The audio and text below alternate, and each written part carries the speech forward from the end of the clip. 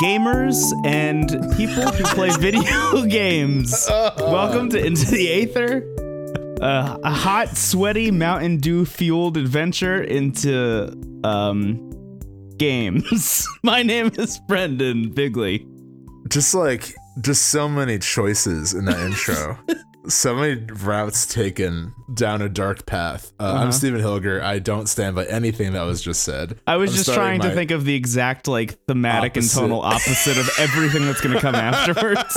That's very true. You know what? I'm glad. I think you purposely. I think it was very purposeful and artistic. Yes. I take back my my stance. But I'm not going to repeat what you said ever again. My name's Stephen Hilger. This is Into the Aether, and today we are talking about a game called Kentucky Route Zero. I just want to say before we spend, spoiler, the whole episode talking about this game. Potentially, yeah. We don't really give this is not a review show. We don't give ratings. But this one's a 9.5, baby. This one's a 10. It's a 10 bottles out of the mountain. Wow! It's a whole mountain, baby. I feel I'm so sorry for that. It's okay. It's honestly, it's fine. I was going to say the conceit of Into the Aether is that you and I bring to the table a game we're enjoying and we talk about it. Usually it's like in 3 parts. We might have a game per part. Every now and then we have a whole episode about one game. And I feel like that happens when we especially like something or when we feel like it's a big enough deal. Like I feel like I say we don't give ratings, but I do think it's worth pointing out that like I found when we do like whole episode about one game, that's a kind of a special event. I think the last time we did that was Three Houses. Yeah. Well, for something that's not a bonus episode. Right. For something that's not a bonus. So here we are, Kentucky Route Zero. This came out, or I should say Kentucky Route Zero TV edition came out a few weeks ago for PC, Switch, PS. I think for everything, actually. It's out for everything, right? Yeah, I think it is for everything. Yeah, I know for a fact it's for Switch, PS4, and PC. But I imagine, I don't feel like it would not be for Xbox. And I'm not going to Google it. 1 week ago, as of us recording at this point. Wow, it feels time is different. Time is different. Yeah, agreed. This is almost the exact opposite problem that Three Houses had. Yeah, Three Houses, 30 hours whiffed by. Kentucky Route Zero, a minute. Like you look in the mirror and you see both you as a baby and you as an old man, and you're asked 3 questions that you can't tell the answer to. That's the kind of experience we're having. Yeah. Just quick overview before we get into it. This game originally came out in 2013, and it was released in parts, or in acts rather. So Cardboard Games, I believe, is the developer. Cardboard Computer, excuse me. And it was published by Annapurna, I think, for the TV edition. I don't know. Yeah, just the TV edition. Yeah, it was completely an independent venture, backed on Kickstarter. They only raised like $8,000 on Kickstarter. Yeah. Originally. I mean, have you watched the Kickstarter video, by the way? I haven't, no. It looks wildly different. Claymation game. I mean, I think in the TV edition, it's also worth noting that they definitely touched up the previous entries. But basically, 2013 Act 1 came out, and then pretty much over the course of the last decade, they released the other 4 acts, and then Act 5, which ended the whole thing, came out a week ago. Alongside the TV edition. So like it ended. Also worth noting, there are little interstitials, like little interludes between each of the acts that were available as free downloads. So you could either buy Kentucky Route Zero whole cloth back in the beginning or during any of the acts, and then in between you could download these free things.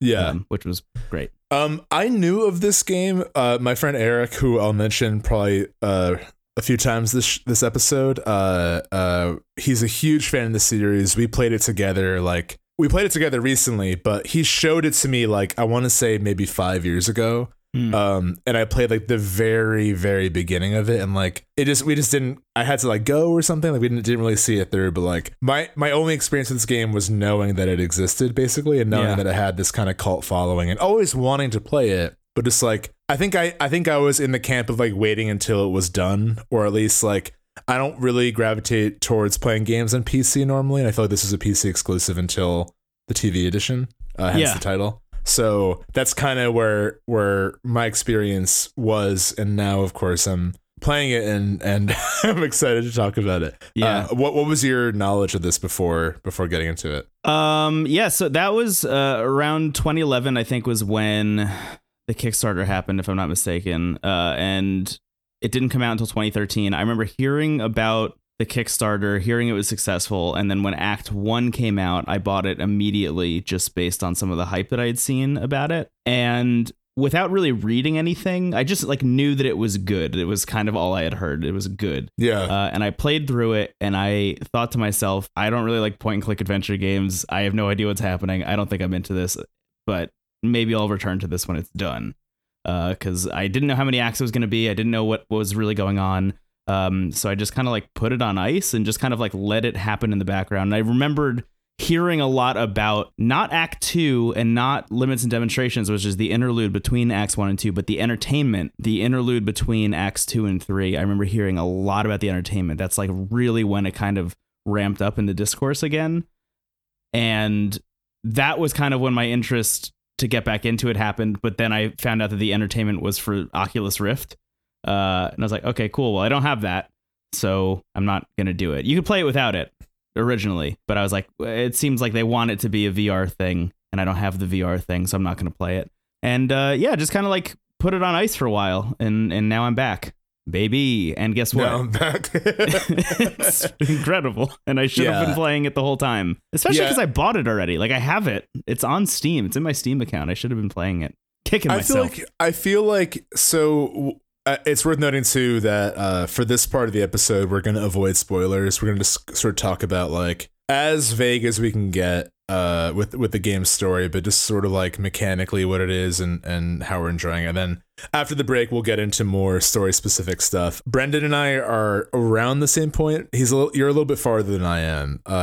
You finished Act 3. I finished right? Act 3. I'm right before the interlude between 3 and 4. You told me before recording if I sound like nervous and enchanted and like scared, it's because I just was playing it like seconds ago, and it's nighttime, and I'm having a drink. It's the complete opposite energy. I think that's why you started with the Mountain Dew, because it's literally like a upside down inverse of our usual vibe. Yeah, but this is the first time I've ever been nervous to talk about a video game on this show. It almost feels like it feels like I'll end up in it if I talk about it too much. But I say all that because you told me to play until a certain point before we recorded. You're like, I really need you to experience this before we do this. I think we'll also probably do another episode about this. I could see us doing either like, just a full, once we're done with it, just to do a full episode about it, or maybe do a bonus. We'll cross that bridge when we come to it. But for now, my plan already is to play it again when I'm done with it. Yeah, and I'll explain why. I think maybe more in spoilers.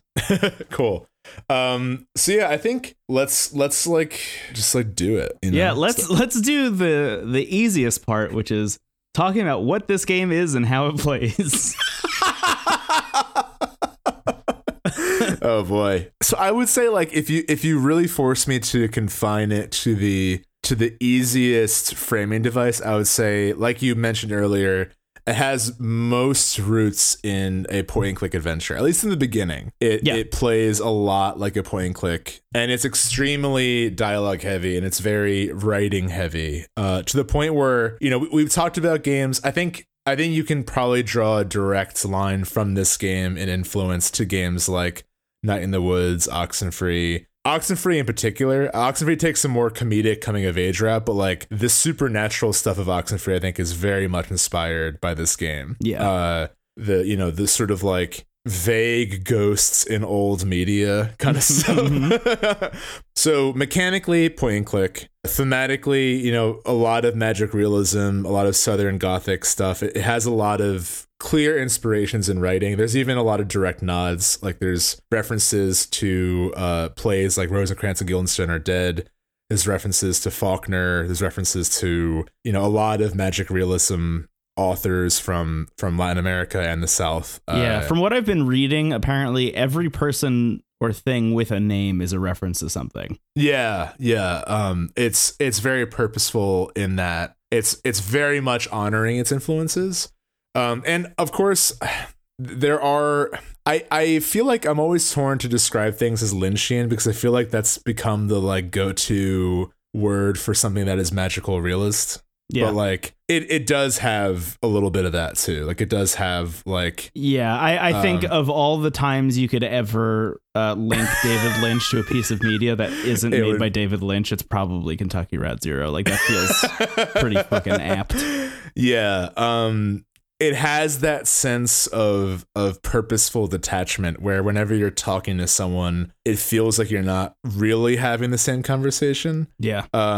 And rarely, every now and then you have like that brief sigh of relief of like actually talking to someone who understands where you're coming from. But the game does a lot to change. Like you play mostly as this older gentleman named Conway, who is a delivery truck driver. And that's like basically the whole plot of the game is you are Conway and you got to make a delivery. Yeah. And it starts off at a gas station, and the gas station attendant says you have to take Route 0 to get there. Whenever it says Route 0, it's in like creepy font. It's like a shimmery, hazy, like foggy font. Yeah, it sounds trite, but it really is effective, and especially because they reuse that font for other things later, which is effective. But that's really it. Everything kind of that happens is on top of that mission, and even that mission is sort of like, you don't really get a sense of like how urgent or important that delivery is. It's basically a red herring in a way. Yeah, it really is. It's kind of a MacGuffin. Like right. 5 Dogwood Drive, which is the address you're trying to get to, is kind of the MacGuffin for the rest of the story to happen. I've seen a lot of people compare this to the Odyssey. Sure. Yeah. Which, yes, absolutely. I mean, and that because it's less about making it to 5 Dogwood Drive than it is about the people that you meet along the way, which like it sounds dumb, but like that's what it is. No, for sure. And that kind of those familiar elements, I think, are what make the game so effective, because everything else is so out there that you are grounded by like. There is a very simple hero's journey happening amidst like all the like truly dreamlike events happening here. I think it's worth pointing out, like we've talked a lot about games that are very dialogue heavy and writing centric, but this game, like the writing on display here is just so fucking good, to the point where like I've often just taken pictures of the screen and sent it to you, being like, this is amazing. Like these. Yeah. The amount of screenshots I have saved in my Switch of just like pure, like the whole screen is just text. And I'm like, wow, I'm floored by what's happening here. Yeah. Like there is a world in which this is just a book, and it feels oftentimes while playing it like it is a book.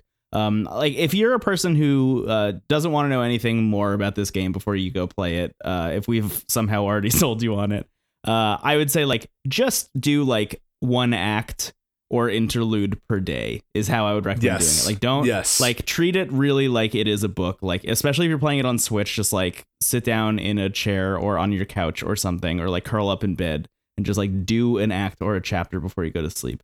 Or something. Actually, definitely before you go to sleep. That's definitely the way to do it. But yeah, it is just like impeccable writing, because I played so many games like this. Not like this, but a lot of games that are trying to do like a similar kind of point and click adventure vibe, where the writing just isn't on this level, and that's kind of where it loses me.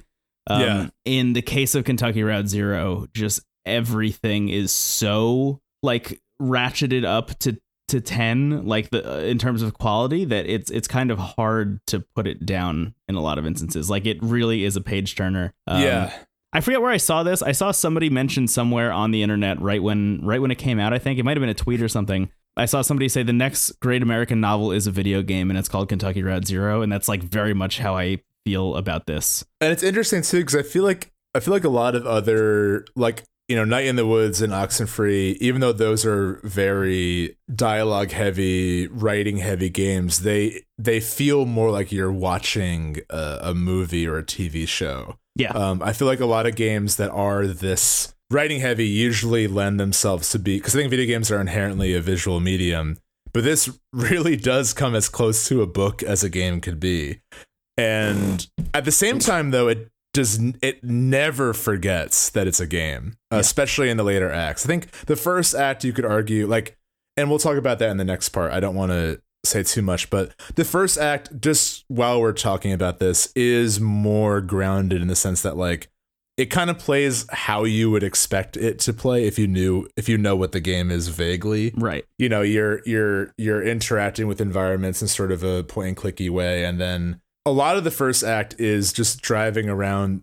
I don't want to get too into the descriptions because I want to say I'm struggling to find what to say in this moment, which is also oddly in par with the game's tone, which is fucking my brain right now. I feel like everything I'm saying is like a weird, vague descriptor that matches exactly the dialogue in this game. But a lot of the first act is like little vignettes of text. And I think what I would say, if you want to give this game a shot, get comfortable with the idea that like not everything is going to have like a payoff that you might be used to in a video game. You know, I think a lot of games like this might have like either, you know, not even like a jump scare or anything, but like, you know, it's not gonna like, I think with games in general, we're conditioned to like want certain payoffs for doing certain things.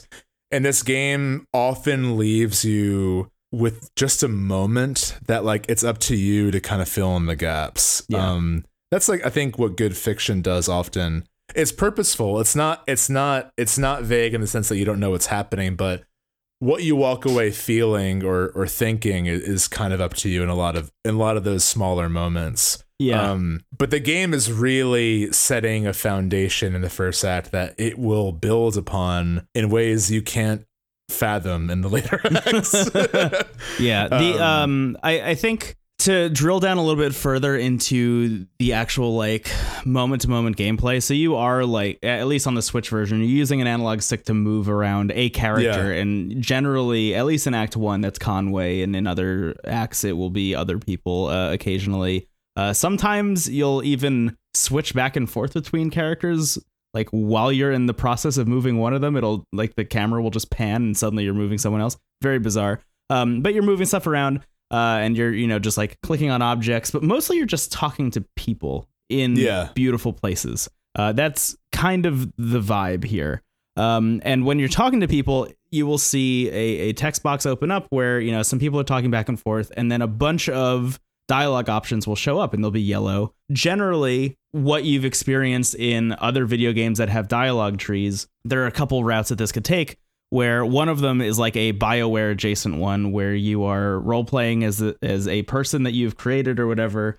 And you are, as the player, your version of player agency is that you are trying to exert that onto this person that you've created and saying, I am steering this person towards the good or bad ending. And I'm going to pick the one that is obviously the good choice over the bad choice. Or alternatively, also like I would say a very BioWare-y thing, is I'm talking to this person and trying to get information from them. And when I pick a choice, I will see where that leads and it'll take me back to like the hub kind of decision tree. And maybe that choice that I picked before is gone. And now I can ask the other two questions that were available to me before. And I can get all of the information out of this person before I back out of this conversation and move on. That is absolutely not what is happening in Kentucky Route Zero. No. This game is presenting you with like between, you know, 2 to 3 to sometimes 4 options.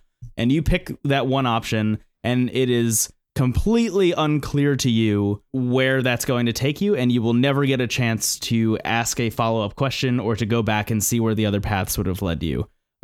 Which I think is kind of brilliant. On the other hand, there's the other version of doing this, which is like a Telltale version of this. Yes. Where somebody is or you're being presented with an option that's like, okay, you're playing The Walking Dead and you have a gun. You have to kill either this person or this person or something. I don't know. And you have to make that decision. And you make that decision. And then somebody in the background, you know, you get like a close up on their face and they give you like a little, huh.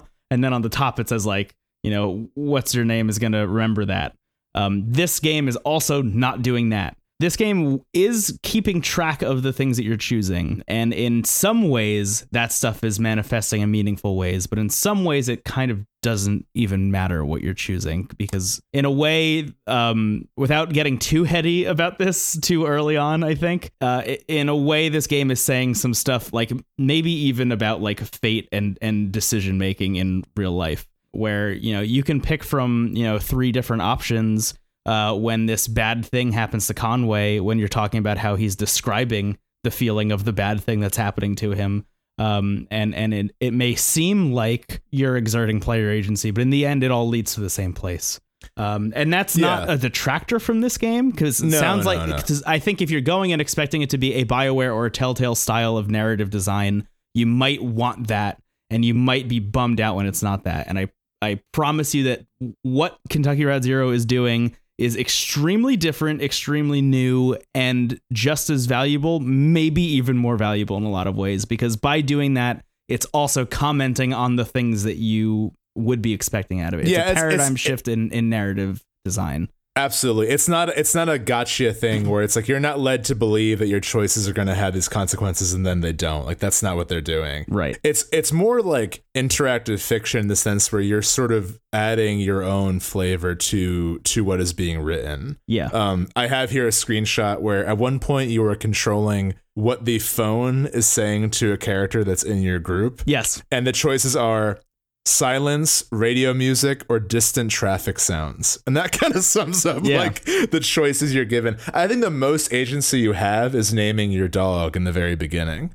you know, because that's that's the first option you get, right? Like, that's the first decision that they give you, and you choose that, and you expect that to be like kind of unimportant, but that ends up weirdly being the most important choice you make, because that's the only one that like very literally sticks with you throughout all 5 acts. And the thing about the choices too is like they can mean something to you.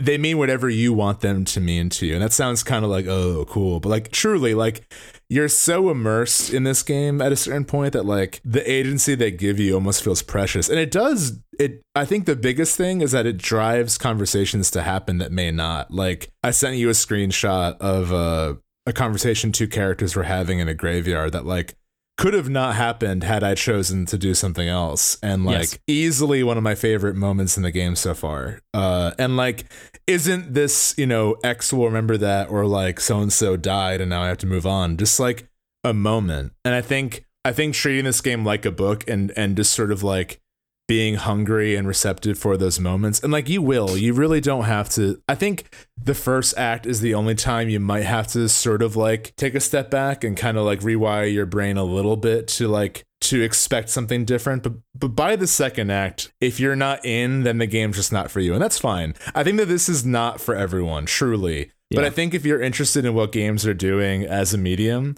and if you like poetry, then you will love this game. Yeah. I oddly think that this game is probably like, I think people who are bigger readers will be more apt to like this game than people who play a ton of video games inherently, you know, because I think that this is not going to give you what a lot of games do. And depending on, you know, what mood you're in. And again, like, this is not like no judgments if it's not for you. This is something you have to be in a very specific mood for. You have to be in the mood of like, I want to listen to Boards of Canada and read Faulkner at the same time. You know, that's the mood you have to be in for this. I think I don't think it spoils too much to mention 2 specific things. Number one, I think in Act 1 is the only real puzzle that I've seen in the game, at least thus far, going all the way through Act 3. It's worth mentioning that. So like, even in terms of like being a point and click adventure, there's also no like puzzle elements. You're not like collecting a bunch of items and like figuring out weird ways to use them and stuff. You really are just moving characters around and talking to people and choosing dialogue options and just seeing what unfolds. It's worth noting that's like kind of bucking that trend as well. But I think a great example of where the dialogue takes you and how you're exerting your own agency over it, and like whether that matters or not, that it's keeping track of it, is excuse me, there's a moment when you have to type a password into a computer. Oh my god, yeah. And I was literally just thinking about this, because I was thinking about getting my Switch for after the break and like having screenshots ready. Yeah, I will also be doing that. I wrote. Okay, cool, but we'll share that later. But so you have to type a password in a computer and at a gas station, and the guy who owns the gas station, you ask him like, hey, what's the computer? He's like, oh, it's like this poem. It's this famous poem. Like, you'll know it when you get there. Like, you just start typing and it'll come to you. And all the dialogue options are just different pieces of a poem, and you can choose whatever pieces you want, and it'll all fit together and it'll all make a poem that like kind of makes sense. But at the end of the day, like, that's not a puzzle. Like in any other adventure game, that would be a puzzle moment where it'd be like, you have to figure out what is the best poem that, like, you know, that this gas station attendant may or may not have written and made the password to his computer so you can unlock the map to find out where Route 65 is to find the 0, like all this stuff.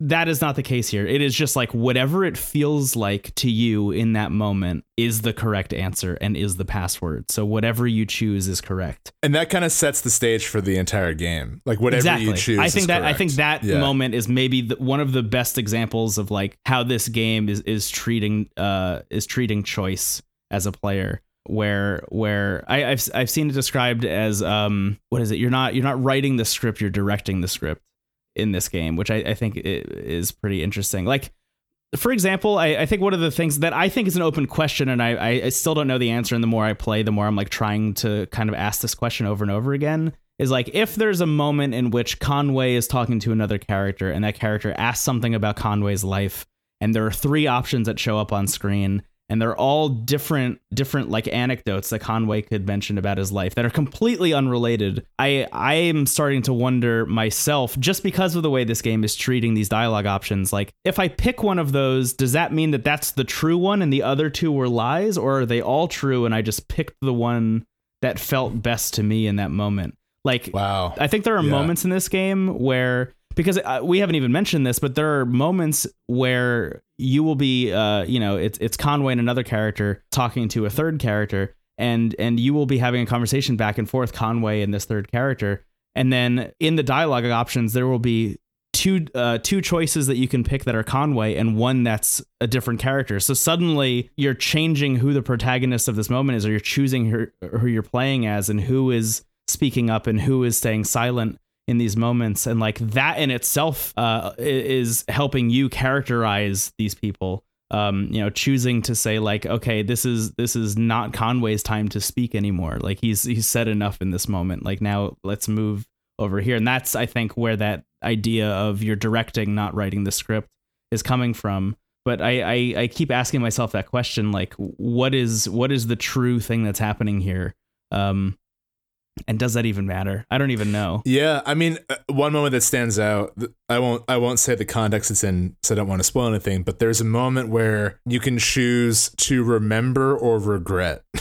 Yes. And that's like, both those have equal power. And there's a common image in the game of just things being cyclical, like things being like a full circle, and that aids a lot of the themes in the game. And I think there is a lot of merit to the idea that like you're not choosing what's true, you're just choosing what is happening in the moment. And a lot of it too, like, I mean, the idea of having a choice between radio music, distant highway sounds, or like nothing or whatever. Mm-hmm. What was it? I want to find the exact. Yeah, it was silence, radio music, or distant traffic sounds. Like that kind of sums it up. That's like the most abstract you can make the dialogue choices in this game. Yeah. I mean, I think I would really, in just in terms of like what the game is and who would enjoy it, I usually try to think about like what way to frame a game in terms of like how I would recommend it. But I truly think like if you're interested in games pushing the boundaries of like what the medium itself can do, absolutely check this out. If you're new to games, oddly enough, I do think this is also a cool one to check out, because like there really isn't, I think with a game like Sekiro, it's hard to recommend like, jump into this one, because like right if you haven't played video games, you're just not gonna have the muscle memory to like, eventually you'll be fine, but there's just a lot to ask of someone, whereas this game is like, if you can read a book, you can play this game. Like there's not really much to do past like just interacting with the environment.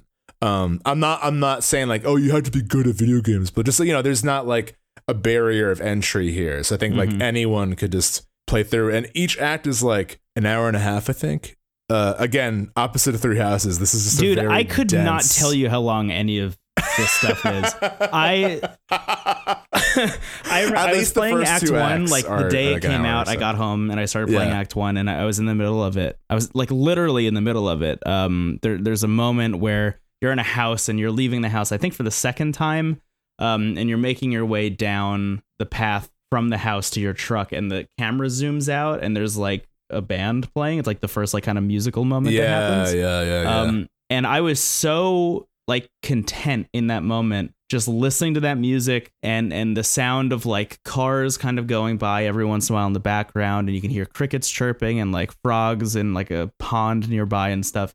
And I just like sat there for a while and just like let that happen and wash over me. Like the audio design in this game is just impeccable. Oh, unbelievable. Yeah. And I fell asleep while that was happening. And I woke up. I don't know when. Somebody called me and I picked up the phone. I was like, whoa. They're like, were you asleep? I was like, yeah. They're like, are you on your couch right now? I was like, yeah. It's like, it sounds like you're outside. I was like, no, it's a video game. And I just like, talked for a bit, and then I hung up, and then I just kept playing for a while. I finished Act 1, and I don't know how long that took. Like, I don't know. But that experience that I had while playing, like getting so Perfect. lost in the sound that I fell asleep and woke up and had like an ethereal dreamlike finish to Act 1 is exactly how you need to play this game. I think you went on the zero in real life. Yes. Yeah. Mike, so I mentioned before that I play with my friend Eric, who's a big fan. We got... we picked up a 6-pack at this place near me that like you can build your own, and they have like a bunch of microbrews and stuff. And we got a thematically appropriate 6-pack where one beer was literally called Conway's like brew or something. Great Lakes. Yeah. Perfect. His face is also oddly like kind of polygonal with like sort of just blocks of paint. And then the other one was Song of the Open Road. Corny, perfect. I know, but it really worked out. And like, that's great. This friend of mine, I watched him play through Undertale. So we just had this weird tradition of like one of us experiencing a piece of media that means way too much to the other. And I kind of appreciated having someone who was like that passionate near me, because like it kind of grounded me and kept me going in moments that I might have gotten a little lost. Yeah. And it was almost like he was like my Virgil into this weird Faulknerian hell that I was entering. Yeah. But yeah, I would really, at first I have to say, like, I mean, I don't think Act 1 is inherently weaker than the rest. I think it just gets better and better. But I do think that I felt a little bit more strongly in the beginning that this could be, I think I called Death Stranding a cilantro game, where I'm like, this might be for you, it might be not. There's really no way to know. I feel like this is probably more accessible, oddly enough, but like it's also such a specific experience that like there's no shame if like you play. I would say like if you're curious enough to get it, beat the first act, and if you aren't in, then it's probably not for you. I would say like if you get to the end of the first act and you're not curious, then like it's probably not for you. But otherwise, like buckle up, you're in for a treat. Yeah, there's a moment, the musical moment in Act 1 like really stuck with me, and then I don't want to say what the interlude between Acts 1 and 2 is. It's called Limits and Demonstrations. But there's a thing that happens in that where the game itself kind of peels away and you're just choosing options for a while. That was like it for me. That was when I was like completely in. So it did take me that long. And like, I would say probably that by the time I finish this might be like one of the best games I've ever played in my life. Like if it continues being this good, like it might be one of the best games of all time.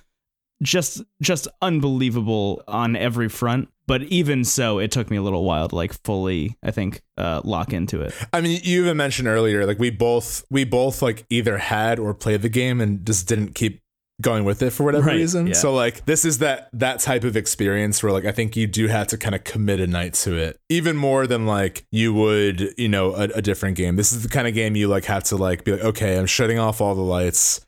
And in terms of genre, it's not horror at all, but it's definitely unsettling. It's very much like I would compare it to like David Lynch-esque. I would compare it to like any kind of like psychological magic realist piece. Yeah.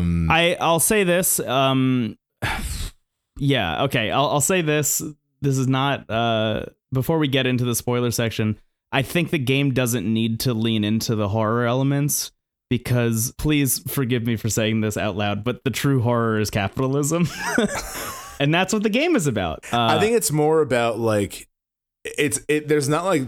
there is maybe one jump scare that I've experienced in the game. I don't even know what you're talking about.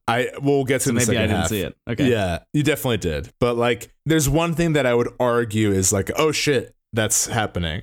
But like, it's by no means a horror game, and I think it's just something that like will give you weird dreams. I'm struggling for the right word to describe it, but like that's the best I can do. It's gonna give you weird dreams. Buckle up. Yeah. Ethereal. It's an ethereal video game. It's an ethereal experience. And it has profoundly affected my whole vibe since I started playing. I will say this. There are oddly moments that remind me of Control and or certain settings rather. And I bring that up because not to pit them against each other, but like Control is a game that also deals with sort of the surreal and dreamlike stuff, and it does it well in the moments it does it well. Yeah. But like the core game almost feels too concrete that like it takes me out of the more surreal parts of it. Yeah, because so much of Control is about like, wow, isn't this weird?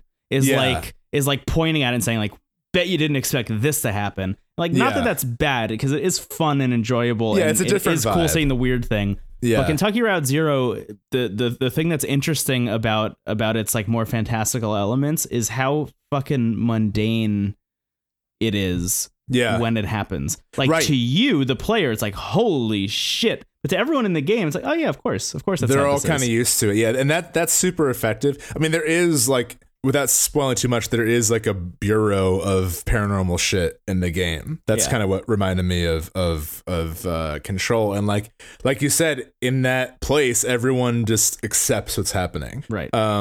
And you know, I think there's maybe one character in the group that's like kind of an analog for the audience, but they're never like, they never do the thing where they're like, whoa, that's so weird. They're just sort of like more grounded. Yeah. But yeah, I bring that up because I had similar feelings about Inception and the movie Paprika. Have you ever seen that? No, I haven't. It's an anime film. It's really good, and Chris Nolan has cited it as like one of the main influences for Inception. And I bring that up because that also deals with dreams and the surreal. And I think inherently, if it's an animated movie, you can do more stuff with that. It can be more surreal. Something I liked Inception, but I found it disappointing in the sense that like the actual dreams were just like interwoven action sequences. Yeah. The deepest layer of your unconscious is just like a James Bond snow action scene. Right. Whereas maybe like, Chris Nolan's. Yeah, right. But Paprika, like, it's also about a group of scientists investigating dreams, but like there's these weird kind of liquid parades of just like various iconography, and like the person in a throne like eventually like melts into, like, it's very weird. It's a great movie. I would highly recommend it. And I think that Kentucky Route Zero is giving me that like genuine surrealness that I liked but didn't get enough of in games like Control. Yeah, it reminds me a lot. Just thinking of analogs, it reminds me a lot of Annihilation. Yes, absolutely. Yes, almost more specifically, the book Annihilation. For those of you who don't know, is about a group of scientists who go into a place called, I think, Sector X or Area X or something like that. And they go in, and the book is told from the point of view of a biologist or a scientist, some kind of scientist, who is like literally just writing down her experiences as like a report. It's like her journal of what's happening. And at a certain point, like, it just becomes harder and harder to describe what's happening because it becomes more and more surreal. It's just like this thing that's called the shimmer. And she's just like, I don't even know what I'm seeing. I'm going to try and describe it the best that I can. But like, we're all changing and everything in here is changing. And it's so fucked.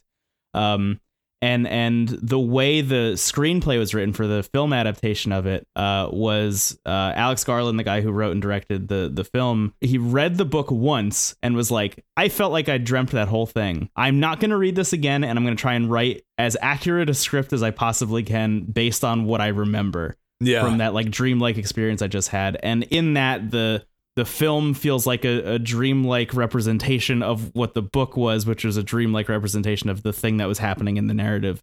Yeah. And while those things kind of coexist and reference one another in a place that kind of like is horror tinged, if you were to take the horror elements out of Annihilation and you just left the surreal, that is what Kentucky Route Zero is. That's a very long game of telephone I just played to get to where we are. No, but it's a hard game to describe as simple as the framing devices, which I think is how brilliant it is. Like, I think it's effective, and I think all great kind of surrealist artists usually frame their work in these really like simple frames so they can have fun with everything around it. Right. You know, like you compare it to the Odyssey, you can't get more classic than that. Literally, God, I could go on and on about Kentucky Route Zero, and I will. I think we plan on weird episode. Yeah, should we stop trying to talk about this without talking about specifics? And I think we've basically done the best we can to describe what it is without torturing the dear listener and being like, it's kind of like a game, but it's not fun. It's scary and weird. But yeah, in terms of recommendation, like I Brendan and I are both very conscious of, a lot of people have said that they buy games because we like them, and that's very, very flattering. But we're also extremely anxious about anyone spending money based on our opinions. Yep. But I will say that this game is a little cheaper than a normal AAA, default $60 game. I think it's like $30 for the whole thing. I would say, like, be honest with yourself. I think, if you're in the headspace for something like this, pick it up. If not, maybe wait, or maybe watch like some videos of it and see and go from there. I think you could probably do well with watching a little bit of it before you get it, because it's a similar experience, just watch some of Act 1. Yeah. Because like there's not really a lot of plot happening in Act 1. It's more just setup. Right. But you'll at least get a vibe for it. We didn't even talk about like the visual design of this game, which is also just like incredible, stupendous in a lot of ways. Yeah, very minimalist, but like very effective. Yeah, just so good. And I think this star really is the sound design. I mean, the soundtrack is great, but like just the ambient sounds of the road, and like there's a lot of points in Act 1 where you'll read vignettes of places you stop by, and the screen might gradually fade to black and it's just text. Yeah. And you're hearing stuff. Nier Automata did some of this too, which I thought was really effective. Like some parts of that game are just entirely text based, and like that can be a really effective way. I think alongside a cutscene, I think sometimes just having like a wall of text could be equally effective. Yeah, I do remember a lot of people comparing Nier to Kentucky Route Zero when it came out. And yeah, I get it. Oddly enough, yeah. In terms of just like pushing the boundaries of what a game can do. In terms of core gameplay, you cannot get more night and day than to be like fighting dozens of robots with a giant sword and Conway like slowly walking to a bar. But but yeah, like oddly enough, in terms of just the experimental tenacity of the game and this sort of like the clearest parallel I would draw is the constant change in perspective, that like really, really tenacious wheel of just shifting perspective in every definition. Like Nier does that with genre of game just by moving the camera, never mind playing as different characters. And as we'll get into with Kentucky Route Zero, you have that shift in perspective with the characters, and you also have a graphical shift, which we'll talk about more, I think, in the second half. But I'll leave you with that little teaser if you're going to keep listening. And if not, check it out. And if not, that's also cool. There's a lot of other games that we both really like that we'll probably talk about again. So no worries if you're not going to go on the Zero. It's kind of a cursed place. I feel like I'm in a very strange mood because of this game. So maybe it's not a good thing, but I can't recommend it enough. I feel weird. It might be a bad feeling, but I can't recommend it enough. Yeah, it's real good. Cool. It feels good to bad. It feels good to feel bad. Exactly. I'm gonna grab my Switch to have my screenshots ready, and we're just gonna talk about, I think, the first few acts. Yeah. And then conclude. So I'll see you after the break. See you soon, listener. Bye. Steven, we're back in hell. We're back in hell to talk about kind of more specifics for Kentucky Route Zero. So this is a spoiler section. We're going to talk about acts 1 through 3 and the interludes that happen between them. Those are limits and demonstrations and the entertainment. Thank you also just for bearing with us. It was so hard to talk about this game without saying specifics. Yeah. It was like describing a dream without saying what happened. You know, it's like I was asleep, but I wasn't. Like I was sort of seeing something that was real, but it was real to me, even if it doesn't really have an effect on when I wake up, but it could linger. Anyway, Act 1, baby. I love this because now that we can talk about specifics, I can get to my notes, which have things like, are all games staged performances? And I can talk about why I wrote that. Yeah. Oh god, I have my notes too. God, I have so many, like, I have like a manic amount of documents for this section. Yeah. Which is kind of interesting. So I sometimes take notes, but I usually feel like I want to be free on this show, you know? I want to feel loose. Yeah, same. Going back to the very first choice that you get to make in this game, where you're choosing what's his name, Joseph, who runs the gas station, I think is his name. Yeah, Joseph asks you your dog's name, and you have three options, and it's Blue. She's Blue, she's an old gal with an even older hat, like an even older straw hat. And she drools a lot. Yeah. The other one is Homer. And then there's a third option, which is doesn't have a name, don't know whose dog this is, just like came along for the ride. Which I think is also really interesting. But what I wrote in my notes here was because I picked Blue because that just felt like the obvious choice personally. But I was driving the other night, just thinking about this game and thinking to myself, just because of all the Odyssey connections and stuff, I was like, maybe I should have picked Homer. Like maybe Homer should have been the choice. And what I wrote in my notes, because it's a real thing that happened, magical realism is thinking I should have named the dog Homer my drive home, then suddenly seeing someone I've never seen before walking a dog wearing a bright, light up blue collar outside my house. Oh my God. I love that. What are the odds? I was like literally thinking like, maybe I should have named it Homer. Like Blue is fun, but like Homer is a little bit more significant, I think, in terms of like connection. And this dog, I've never seen a dog wearing a collar that was like beaming blue light out of its neck. It was so it was a sign you made the right blue is the right choice. I agree. Say that safely. Anyway, let's talk a little bit more specifically about Act 1. So it sees you as Joseph showing up at this gas station. You are delivering what you'll later find out is potentially maybe your last ever delivery for an antique shop. Lysette's, right? Yeah, who I think is implied or confirmed to be your ex-wife, right? Or is it?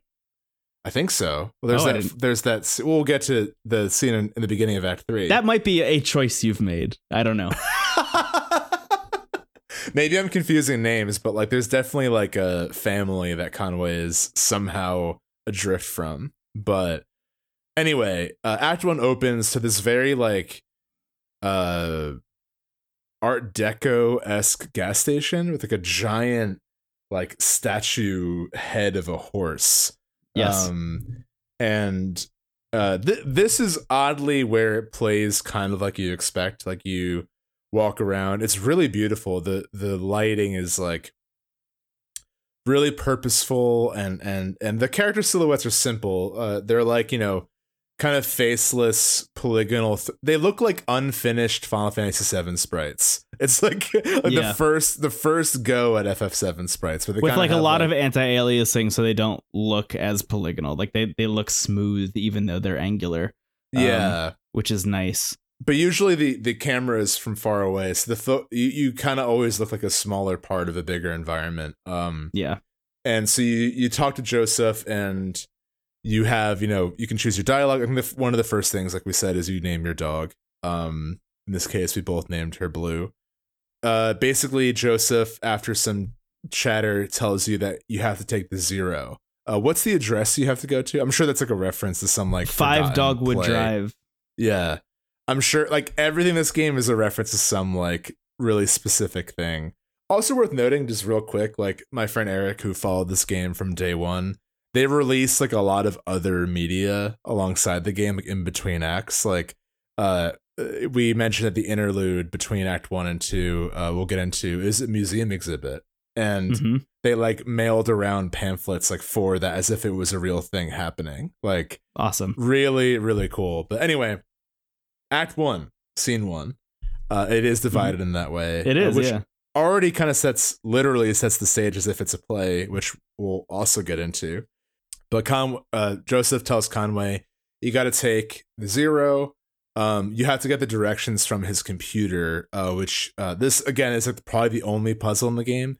You go into the gas station and you go into the basement, and there are three people playing what resembles D&D. Yeah. You can talk to them, but they don't hear you. And they're talking about how the game has an element of randomness to it because that's what keeps it exciting. That's the part I really retained from it. Mm-hmm. And those three people, I think, do you remember their names? I know Ben is one of them, who's actually one of the main composers of the game. I believe it's designers. Emily, Ben, and I want to say Robert. That sounds about right. Because they're the people in Limits and Demonstrations. Yeah, and they're also the band that pops up periodically. Yes, great. So they're playing something that resembles D&D, and they're missing a dice. They're missing their D20, 20-sided dice. For those of you who aren't nerds, we should also say that Joseph gives you a lantern, and when you go down into the basement of the gas station, you turn the lantern on, and they are playing D&D in the dark. In the dark, that's right. They were playing D&D in the dark, and then you were bringing the lantern there. The reason the power is out is because a company called Consolidated Power Corporation, I believe, is doing this thing where they're periodically just turning off all the electricity in certain parts of Kentucky just to save money every once in a while. So you are going down into the basement of this thing to turn the electricity back on in the gas station. Anyway.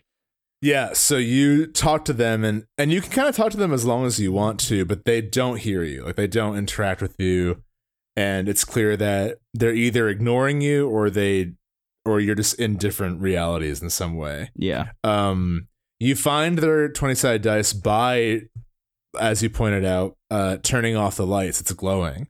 So you can actually only find it by turning off your lantern. Right. Which, as I mentioned in the first half, is, I think, the only puzzle in the whole game that I've seen so far. It absolutely is, yeah. So you find the dice, and the minute you find it, they're gone. They're not there anymore. Right. You can choose to put the dice on the table or keep it. I put it on the table. I also put it on the table. Because you don't want to anger ghosts. And I'm just assuming that there's something ghost-esque happening here. And you turn the circuit breaker back on. You come up and you can talk to Joseph like, "Hey, are there 3 ghosts playing D&D in your basement?" He's like, "No, I never heard of it." There's also some really spooky stuff happening with his computer where, like, there are different folders you can navigate, and like most of them just says like games aren't real, or like there's a very specific word choice of blank isn't real happening. Yeah. Which, like, again, I think is. It's not a game that breaks the fourth wall, but it's a game that often recalibrates what media it is. Yes. It's always aware of being some type of show or game or interactive media. It's not going to be like Undertale where it's like, "Hey, you, the player, I know you did this." Mm-hmm. But it's going to definitely like change and show its bones in front of you. Its bones, skeleton. Yeah. We'll get into that. Showing its bones. This is a game that really shows its bones. Anyway, Act 1, Scene 1. So eventually, and you can leave whenever you want. What's interesting is that there are a lot of moments where it's like, if you go back to your truck, it's like, do you want to leave? Do you want to stay a bit longer? And the word choice changes a lot. Like, if you keep doing that, it'll be different phrases. Like, oh, cool. It will be like Conway, like let the scenery sit in, or like isn't ready yet. Like, there's a lot, like you said before, like what is true. It really does like cycle through like various truths. And you can settle on whatever word choice sounds right to you. So then you set out, and I think, well, isn't that the moment where you're choosing the poem to get onto the computer? Oh yeah. You have to, before to log into the computer, you have to. We mentioned this in the first part of the episode. You have to write a poem, basically. Yeah, that sums up the you're game. Like, okay, cool. I turned the power on. The computer's on, but I don't know what the password is. And Joseph's like, "You'll figure it out. Just write a poem." So there are 3 stanzas, and you get, I think, 3 choices per stanza. My poem, I have right here, ended up being. Do you have yours? It's the same as mine. Can you imagine? I'll be fucked up if it's the same. Okay, go for it. I'm gonna read mine. The stars drop away. The moon throbs. It will only get later. Wow, that's not mine. Okay, what's yours? I was about to get freaked out because mine is the stars drop away. It's late. You just breathe road. That's really cool. Yours is a little bit more tenacious. Mine's a little bit more like defeated, I think, which I think sums us both up pretty well. That's not true. I'm not defeated. But then, regardless of what you're choosing, at the end of it, it says password accepted. Yeah, it takes anything, which is great. And then that is when you get to the directions to not the zero, right? You're getting the directions to Marquez's farm, right? Because there's somebody on the farm who might know how to get to the zero. And Joseph says, "I have this old TV. If you could take this to Weaver Marquez, who lives at this farmhouse, she will fix the TV for you, or she'll know someone who can fix the TV for you. And on top of that, she might have directions to the zero." And of course, that's when you head out. The directions are like, drive down 65 past the tree that's always on fire. The tree that's always burning. Yeah. But I kind of took that opportunity. So at that point, you see what the world map is at this point. And that's kind of just aesthetically what sealed the deal for me, is like this beautiful, just like monochromatic map. And you're represented as this wheel. Again, a lot of cyclical imagery. And, when you move, it sounds like you're driving, and you can go in any direction at that point. Yeah. And you might pass little iconographies that pop up, or icons rather. And then you can interact with them, and usually it'll unlock a vignette of sorts. So like, one that stood out, most of them are just text, and you can choose like, a variety of different things. One was literally every now and then it will actually load like a new place that you're in. And one was just two men dragging an airplane down the road. And have you seen this? No. Oh, wow. Okay. So you just get out of it's like you and your truck, and in the beams of the truck's light, there's just two guys slowly dragging a small airplane across the road. Wow. And you can look at, it gives you a prompt to like, look at the men and look at the plane, and you look at the men and it just says the men seem broken. Oh. And then you look at the plane and it says like, soon the wheels are gonna snap and it's just gonna be like plane on ground. Yeah. And they're slowly just pushing this plane across the road, and you can wait until they're just off the screen, and that's it. And there's a lot of moments like that in Act 1 where you're just sort of left like, that's something that happened. Yeah. More kind of a little bit more direct. Like there are a lot of extensively written passages. Like there's one church where you hear a sermon, and you can walk in, and there's a tape recorder of a sermon being played. Right. Has the volume all the way up, so it's so loud that it sounds like there's actually a sermon in there. Yeah. Yeah. And another place, I forgot the exact setting, but there was actually a meeting happening.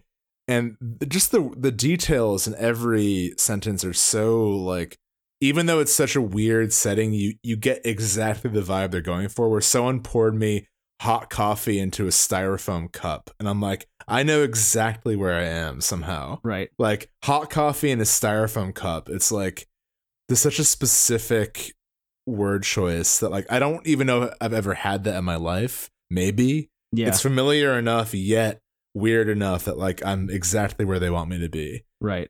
So at that point in the game, you can kind of explore to your heart's content. And that's where I think, depending on how you're enjoying the game, you might just go straight to where you need to. But you go to the farm and you go up. The farm is really one of the more beautifully framed shots, where like suddenly they play a little bit more with distance. Like up until the farm, every environment you've been in has just been sort of a 2D left to right environment. You can go up or down of in the basement, but it's very two-dimensional. Yeah.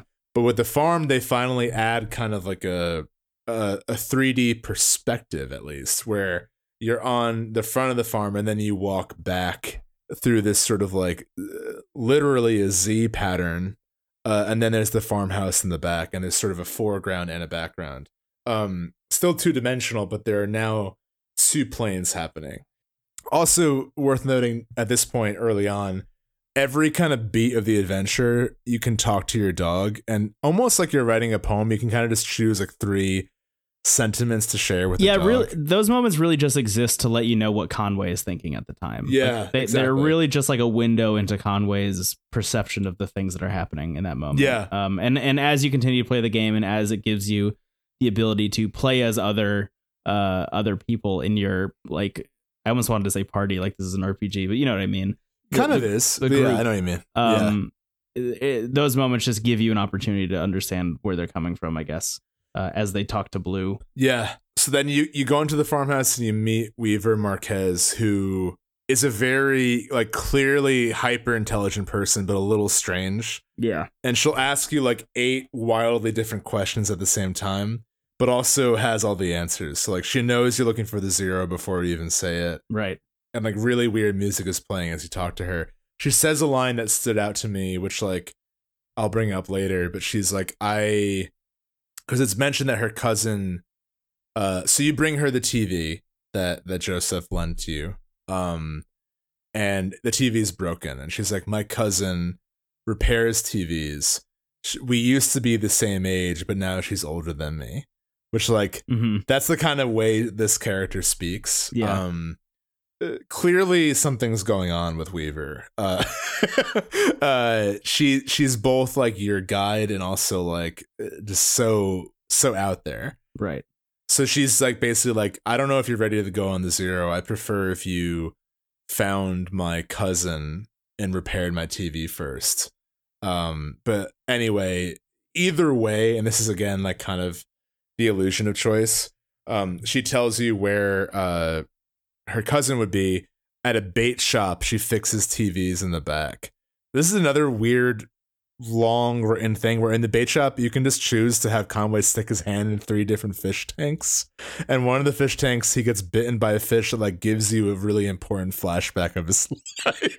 It's so weird, wild. But Shannon's not there, so you eventually go to where the zero is, where you know Weaver tells you that the ramp off for the zero is like past another kind of like, I think it's the right after the artificial limb factory. Like, yes, everything is so specific and bleak, but also intriguing.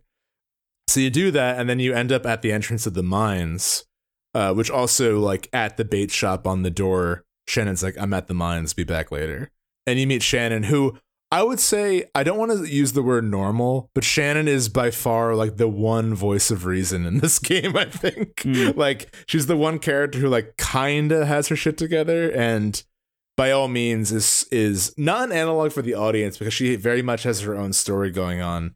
But I think like it's in the moment you meet Shannon that the perspective switches for the first time. Yeah. So when Conway goes to the mines, Shannon is on the phone with someone, and you don't hear who's on the phone or what they're saying, but you can choose what Shannon is saying in response to them, which ranges from like angry and hanging up to like, no, you're right, I'm sorry. Mm-hmm. And then Conway shows up, and Conway actually speaks independently of you for the first time, and he's like, hey, I'm looking for the zero. I really found this moment kind of funny because I realized how strange Conway was. Like, I'm like, this dude just sort of showing up, asking questions. Asking, like, yeah, this guy just shows up at an abandoned mine and asks the first person he finds about a Route Zero that like maybe doesn't exist. Right. But you both learn, and then it switches again, where like sometimes you're Conway, sometimes you're Shannon.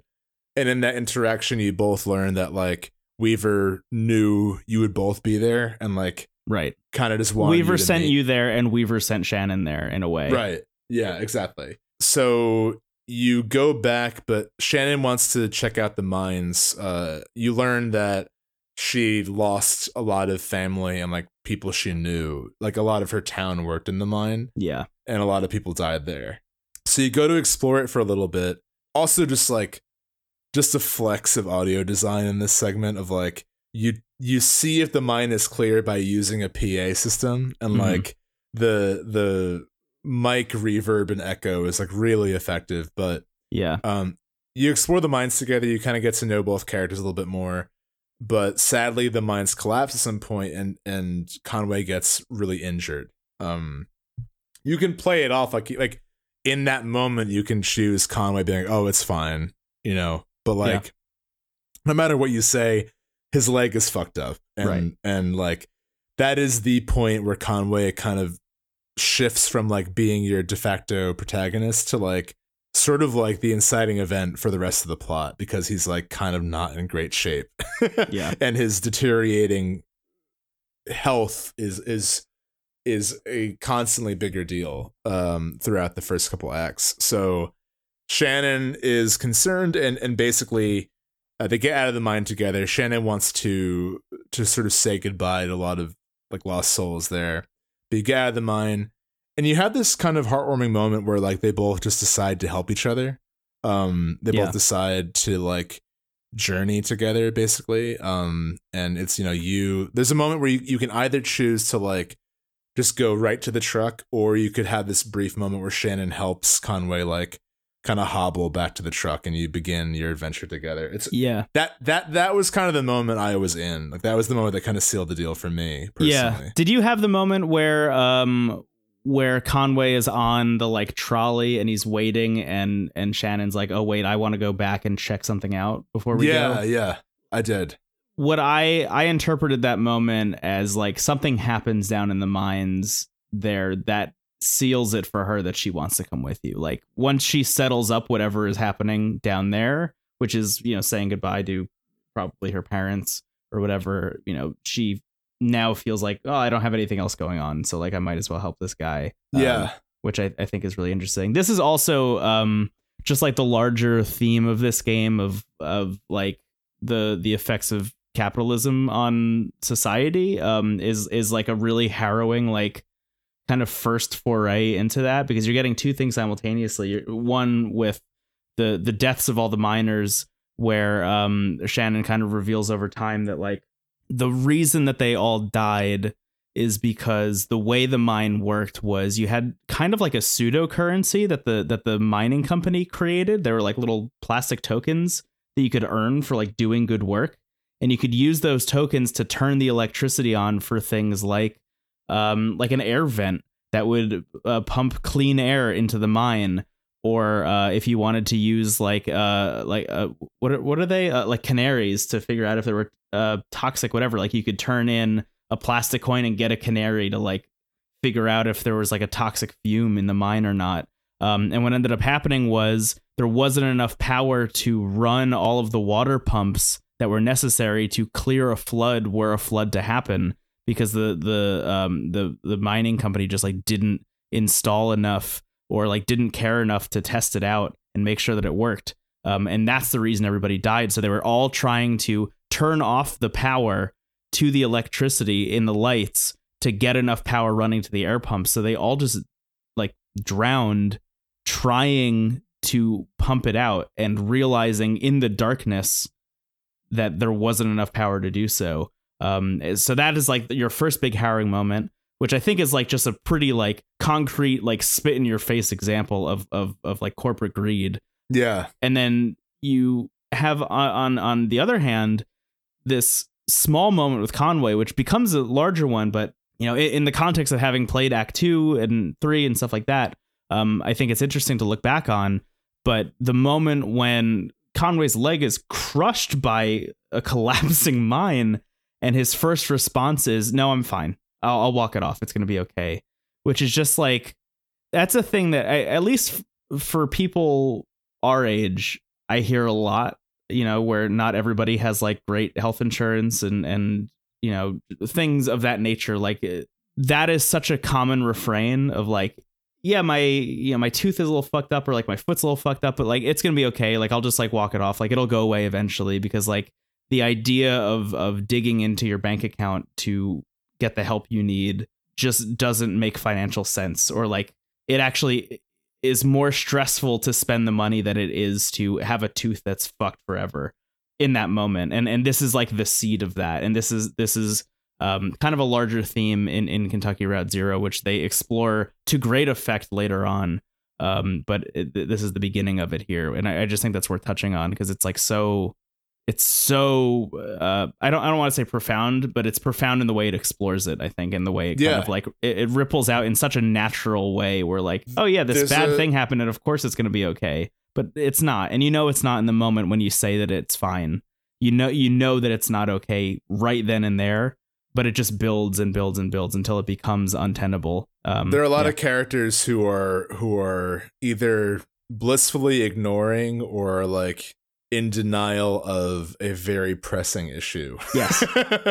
And yeah, I think that's very true. And I think in terms of the setting of Kentucky, you know, in this conversation about the effects of capitalism and corporate greed and all that, like, I think like the setting just feels so kind of oddly universal yet specific. I think it just when you're driving around in Act 1, everything just feels abandoned. It feels like such a forgotten, abandoned place. And I don't think it's specifically Kentucky as much as it just is like a section of forgotten America. Yeah. You know? Right. I think Kentucky is I'm sure there's a lot of intention behind that choice in terms of like, you know, there is that very present Southern Gothic vibe. There's a lot of folk country in the soundtrack, which like isn't a genre I normally enjoy, and I fucking adore the folk music in this game. Yeah, which we'll get into. But that feeling of capitalist oppression isn't in the spotlight it is in a game like Outer Worlds, but it's so present in like it's almost like in Dark Souls you're playing in a world that was ravished by fantastic warfare, but this is like the Dark Souls of capitalist like shit. Yeah. You know, where it's like, yeah, I think that's thing already happened and you're just in it now, you know. That's funny. That's funnily enough like maybe the best way to describe it, because like I would argue that like it is the most prevalent thing in this game, and it's hard to tell in Act 1, but it definitely like kind of ramps up over time as the acts go on. But like that to me is what the game is tackling, especially knowing like it was created and conceived of like right after the recession. Like this is like this seems to be what they're tackling. And yeah, we'll talk more about it. We should probably like speed through Act 1 because we're so far into this recording and we're still in Act 1. I mean, after the Games of the Decade thing, I think we can do whatever we want in terms of episode length. That's true. It's not going to be like that, but I think we can pick up the pace a bit. I think it's important to spend a little bit more time in Act 1 just so like the foundation is set. Yeah, but there really isn't a lot more to it. Basically, you go back to Weaver with Shannon, and she's not there, of course. Which like I think she's a ghost. I think Weaver Marquez is a ghost. The line, "We were the same age, but now she's older than me," I think was all I needed to be like, "You're a ghost." Yeah, I knew it. Especially because you're primed to think like, oh, there's ghosts in this game as soon as you meet the D&D playing people who disappear when you find their 20-sided die. I'll give Eric another shout out, but like he was with me and I was asking him some questions as we were playing, and he's like, I mean, half the people in this game are fucking ghosts. But you know, so you go back to her place. She's not there, but Shannon fixes the TV, and almost akin to a play, like the curtain opens, if you will. The sort of environment fades away, and it reveals the Zero, which is like this sort of dimensional rift. It reminds me a lot of Oxenfree, the prism almost. There's a lot of influence both before and after this, but you see the Zero. It's like in the middle of this field, and you see Conway's truck drive through it, and that's the end of Act 1. It's a really good setup. I like wanted more. I think it's like the perfect intro to this game, honestly. It's not the strongest act, but it does everything Act 1 needs to do to get you to where the other acts end up going. Yeah, it's a wonderful foundation. Because everything that happens from this point on is a subversion of what you just experienced in some way. Everything else is a guitar solo. We had the like verse chorus of it, and then it just goes off the rails in the best way. But yeah, so I guess we'll talk a little bit about the interlude then. Yeah, so up next is Limits and Demonstrations, which is the first interlude between Act 1 and 2. It's literally like an art exhibit. It is an art installation where it's a retrospective of the life's work of Lula Chamberlain, an installation artist and sculptor, and you get to see kind of just like her entire life's work spread out before you, which is very interesting. It's good. It's good art too, which is like that's the funny thing about this game is that it's very self-referential in its weird inner artworks. Lula Chamberlain at this point has only been briefly mentioned. If you like really dug in Joseph's computer at the gas station, there are messages from someone named Donald and Lula who are become a bigger deal later on. Donald talks a little bit, I think, about the Zero, or no, he talks about Xanadu, which and that's the thing. I think they had this game mapped out from the very beginning. Everything is so intentional. Yeah, talks about something called Xanadu, and I think either mentions Lula or there's a message from Lula. But Lula Chamberlain is the artist, and there's various pieces, and you're playing as the three characters that were playing D&D in the very beginning, right? Ben, Robert, and who's the third character? I want to say Emily, but all these names might be wrong. Yeah, I forgot. I'm sorry. Everyone's a ghost. But that's the episode title. But you're walking around as those three characters who are also in the band, and they're like kind of really behaving as anyone would at sort of this kind of art exhibit.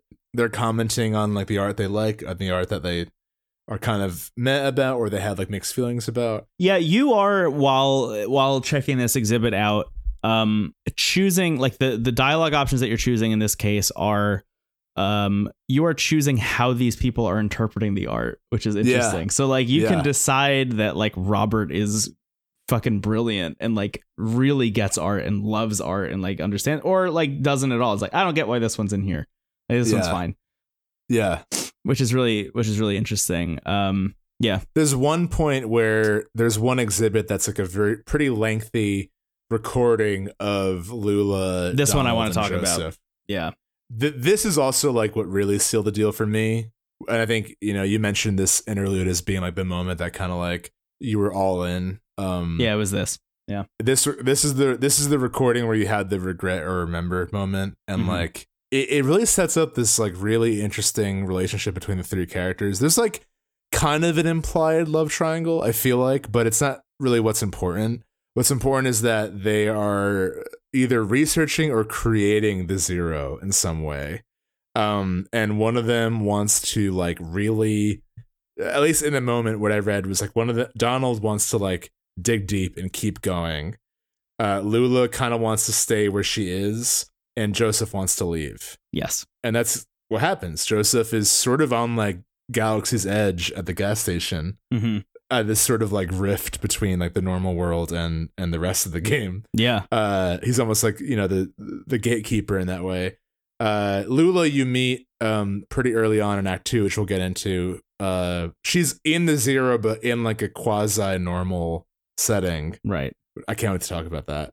And Donald's we'll get into in Act 3. By no means in a good place.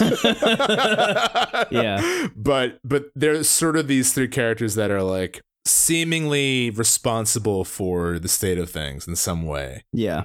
What I found really interesting about this piece is like the way it's portrayed in this installation is it's a bunch of magnetic recording strip that is, I think, glued to a wall, and they give you I forget what it is. I forget what it is, but it's some kind of like magnetic reader that you can use, and you wear headphones and you can kind of just drag it along this tape. And as you do so, you hear the conversations between these three characters, and then it'll ask you to make a choice, and then it'll say, okay, cool. So if you choose this, then go, take the left branch of this strip and go up 3 inches and then turn it right or something like that, because it's this like big kind of web. It's this like big like interlocking web of magnetic strip. The thing that struck me as I was watching, the two things that struck me as I was experiencing this, number one was that it all fades away, right? So this is another instance in which the background fades away and it's just like a black background and you're just experiencing text. The other thing that really struck me was that this could be a real art installation and would be incredible in real life. Yeah. This is a thing that you could actually build conceivably, but instead it's in this video game. Like if this was built in real life and actually put on display, people would go fucking nuts for it. But here it is in a free interlude fake art installation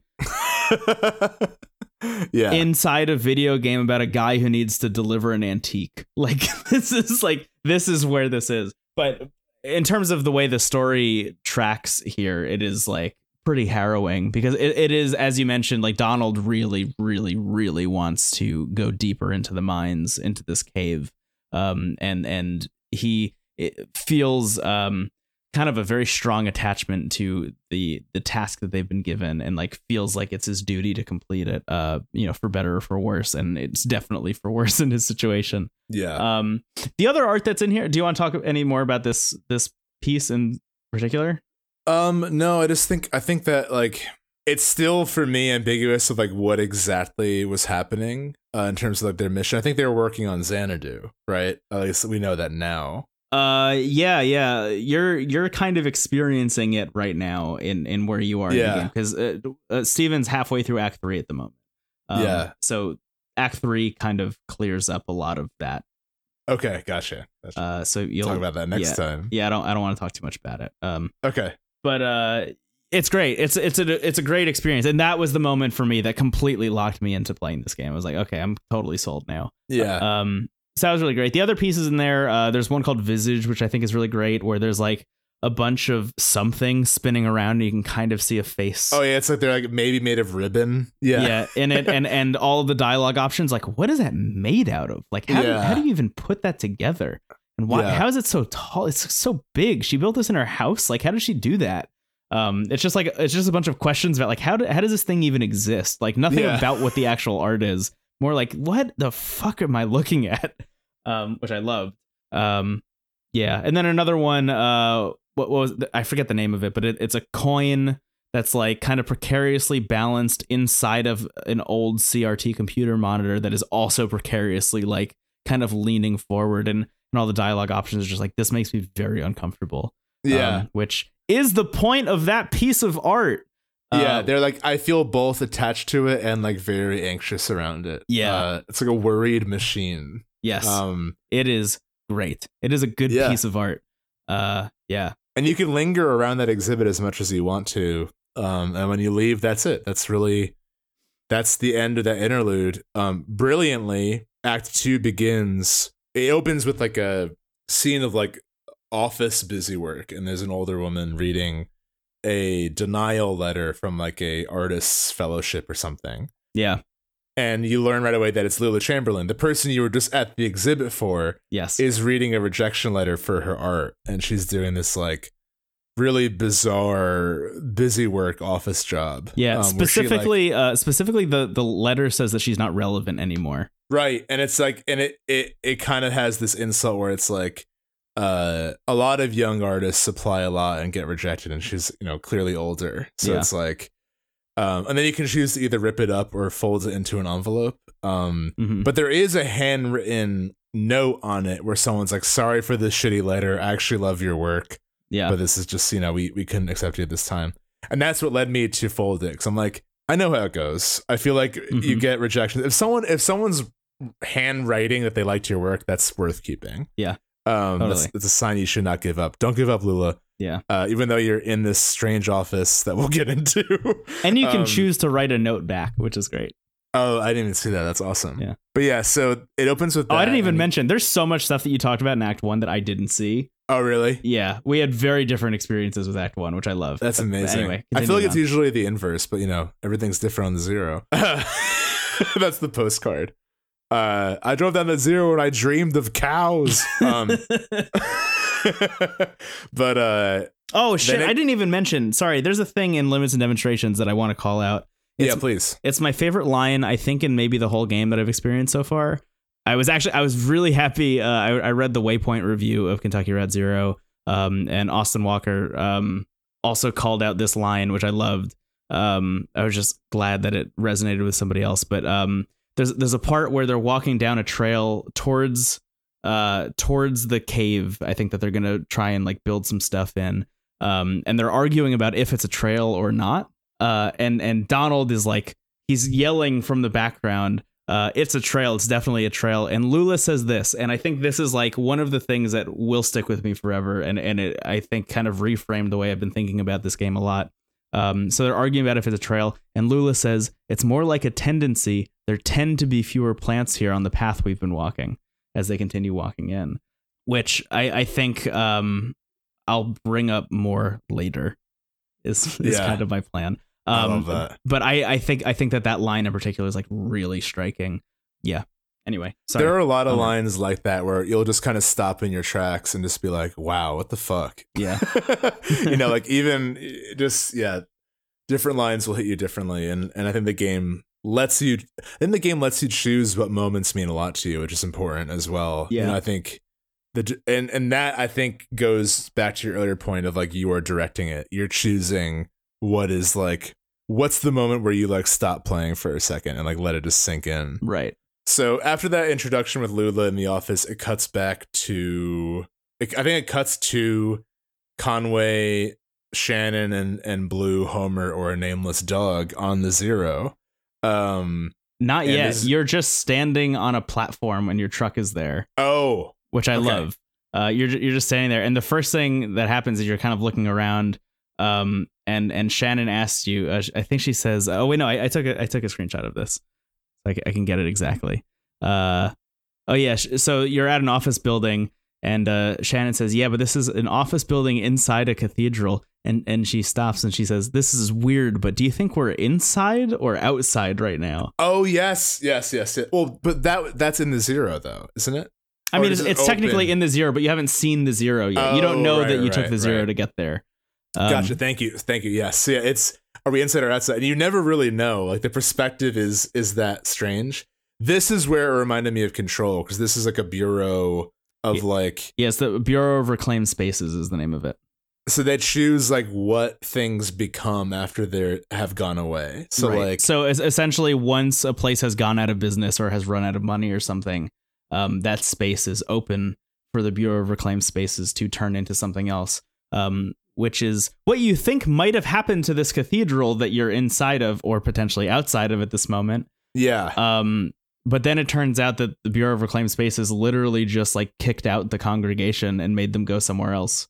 And there's like that in construction light that's just blinking, and the sound of that is also so like perfect. Yeah. But it's really anyway, you go to the front desk and you tell them you're looking for Lula because she can tell you how to get where you need to be. Yeah. Right? You can open that conversation picking a dialogue option from Shannon that says, "Hey, settle a bet for us. Are we inside or outside right now?" Oh, I did. I think I did that. Oh, did you? I chose not to because I was like, I don't think I personally was like, I don't think the answer matters. I don't think it matters if I'm inside or outside. To me, I was inside, and that was, I just felt good about that. Yeah, they didn't confirm it, but yeah, I mean, Shannon, going back to my earlier point, Shannon is like the one willing to call out weird shit. Yeah. At this point, Conway is walking pretty slowly, and you walk into or out of this office. Right. And this is probably, I think, the only part of the game that is like intended to be funny. I think like you go to the elevator and it's like floor 1, like, lobby, blah, blah, blah. Floor 2, it's all office stuff. Floor 3 is just labeled bears. Yeah. And you can go to floor 3, which I immediately did. Yes, me too. And it's just full of bears that just kind of look at you. And that's it. Yeah, there's nothing you can interact with on that floor, which I loved even more. The fact that there was nothing to do there besides just look at the bears was great. What's great too is that in this part of the game, you'll have to go up and down a decent amount, and the bears always look towards the elevator when you pass it. Yeah. Then they'll look away when you don't open the door. I felt kind of bad. But yeah, so basically you keep asking for Lula and you're sent up and down and kind of on a wild goose chase, and eventually you talk to Lula directly. And she tells you that you should probably go find, is it Dr. Sherman? Something like that. Yeah, she's like, "Hey, your leg looks fucked. Yeah. You look bad and you look like you're getting worse. You gotta go see this doctor." So you're given directions to that, and then you get on the Zero. So as a player, well, she also is she's supposed to be telling you where 5 Dogwood Drive is. She might have the file that'll tell you how to get there. That's what it is. And she tells you, like, honestly, there are like 1 billion Dogwood Drives in Kentucky, and a lot of them have been renamed. She's like, even I grew up on a street that was called Dogwood Drive that is now like Shady Dogwood or like Shady Dogwood Drive or something like that now. And she's like, okay, you can go check out this filing cabinet and like maybe there will be a thing in there that'll tell you. And if you get it and come back with it, then it'll, then we can like get to the bottom of this. But also you should probably go see this doctor first. Yeah. Yeah. I also say I really liked Lula as well. I think like she's probably one of the more empathetic characters you meet in your journey. Yeah. But so then as a player, you see the Zero for the first time. And now the wheel icon that you have seen, on a flat surface on the original map is upright. Yes. And you can only go in a circle. You're almost in like a weird Star Foxes for Super Nintendo cave. And you can drive past the bureau, which where you were, or past this thing called the crystal. Whenever you pass the crystal, if you turn back where you came, it's different. It's just a circle. It's you're circle. Literally just driving around in a circle, and you can drive either clockwise or counterclockwise. And the further you drive, you'll just see these like, they almost feel like tarot card names. In a way, but they're just objects. It'll be like the anchor or the horse or the cathode ray tube or whatever. And there are actually apparently a lot of like hidden things within the Zero if you do specific motions. Like if you drive to the cathode ray tube and then immediately stop and turn around and then drive until you see the 6 horses and then immediately stop and drive backwards again, like a new location will open up. And there's a pamphlet you can get in the Bureau of Reclaimed Spaces that'll like lead you to a couple like fun tourist areas, which is cool. I haven't done any of them at all because at that point I just wanted to see what was next. Me too. I was so like, okay, like critical path, like I just have to see what's going to happen. What I did do though was I flipped to the back of the brochure where there is a phone number, like a real phone number that you can call, where the Bureau of Reclaimed Spaces will just like tell you about some shit, which is fascinating, and I highly recommend doing it. That's amazing. But yeah, it is cool though that in the Act 1, the directions you're given are almost akin to the directions you would get on the Zero, where they don't say like go here for X miles. They're like go until you see this and then make a right. Right. Yeah. So yeah, it's really cool. So you follow the directions to the hospital, and you what is it? I have a screenshot here. Oh my god. Well, did you go to where the congregation is first? Yeah, that's what I'm referring to. I just forgot the name of it. Yeah, I don't know what it is either, but it's this like big kind of warehouse filled with documents and stuff. And you talk to a janitor who is like, yeah, this is where the congregation meets now. There used to be a shitload of people, but now there's kind of like less and less. But I still put on this like pre-recorded sermon every week anyway. His name's Brandon. Area C this also with the janitor kind of reminded me of Control a little bit. But yeah, this is a really interesting moment because the sermon is playing, and you can either choose to continue the conversation with the janitor or listen more to the sermon, and the dialogue will be like more of the other depending on what you do. And eventually, I think Shannon comes in and is like, okay, like, please tell us where the hospital is. Yes. Like, we're just Conway's has like an infected leg and he's listening to a pre-recorded sermon. Can we please go to a hospital? Yeah. I chose the other route. So instead of listening to the sermon at all, I just talked to Brandon the whole time. And his whole bit is just about having a bunch of injuries and not having health insurance. Like, that is his whole, that is his whole thing. So just like hammering that home even more. But then you find you get the document that you need to give to Lula at some point, but you also need to make your way to the doctor. So you head to what is it called? The Museum of Dwellings. Yeah, and this you go back on, I guess, back into the more traditional world, back on 65, where it's just like a normal map, or as normal as you can get in this game. Right. You're not driving in a nightmare circle and seeing like the constellation, the crystal. You're back on 65, by the good old artificial limb factory and the burning tree. So you basically go to the museum, and that's another thing. Like, all these places kind of have this either they're not being used for what they intended to be used for, or they're not like. They're a museum or a theater or something where it's performative. Like, there's always that kind of mask to it. So you go to the Museum of Dwellings. This is, I think, where the game, like, I keep saying, oh, this is what sealed the deal for me, but this is where the game, like, I was already in, but this is where it really, like, flexed a creative muscle I couldn't have foreseen existing. You go to the Museum of Dwellings, and as you navigate the environment, kind of like the interlude, it's almost like you're walking around a museum exhibit. But what's happening is the events of Shannon, Conway, and Blue talking to these people who live in the museum are being narrated by the people who are in those moments in an actual museum exhibit in the future. Yes. So you're being you're being given like past tense interviews in a real museum about what's happening, but you're not seeing that moment. Can I try and describe this in a different way also? Okay. Yes, please. So the Museum of Dwellings is literally like a bunch of dwellings. So like in one exhibit, there is just a bird cage. In another exhibit, it is a house. In another exhibit, it is like an RV camper kind of thing.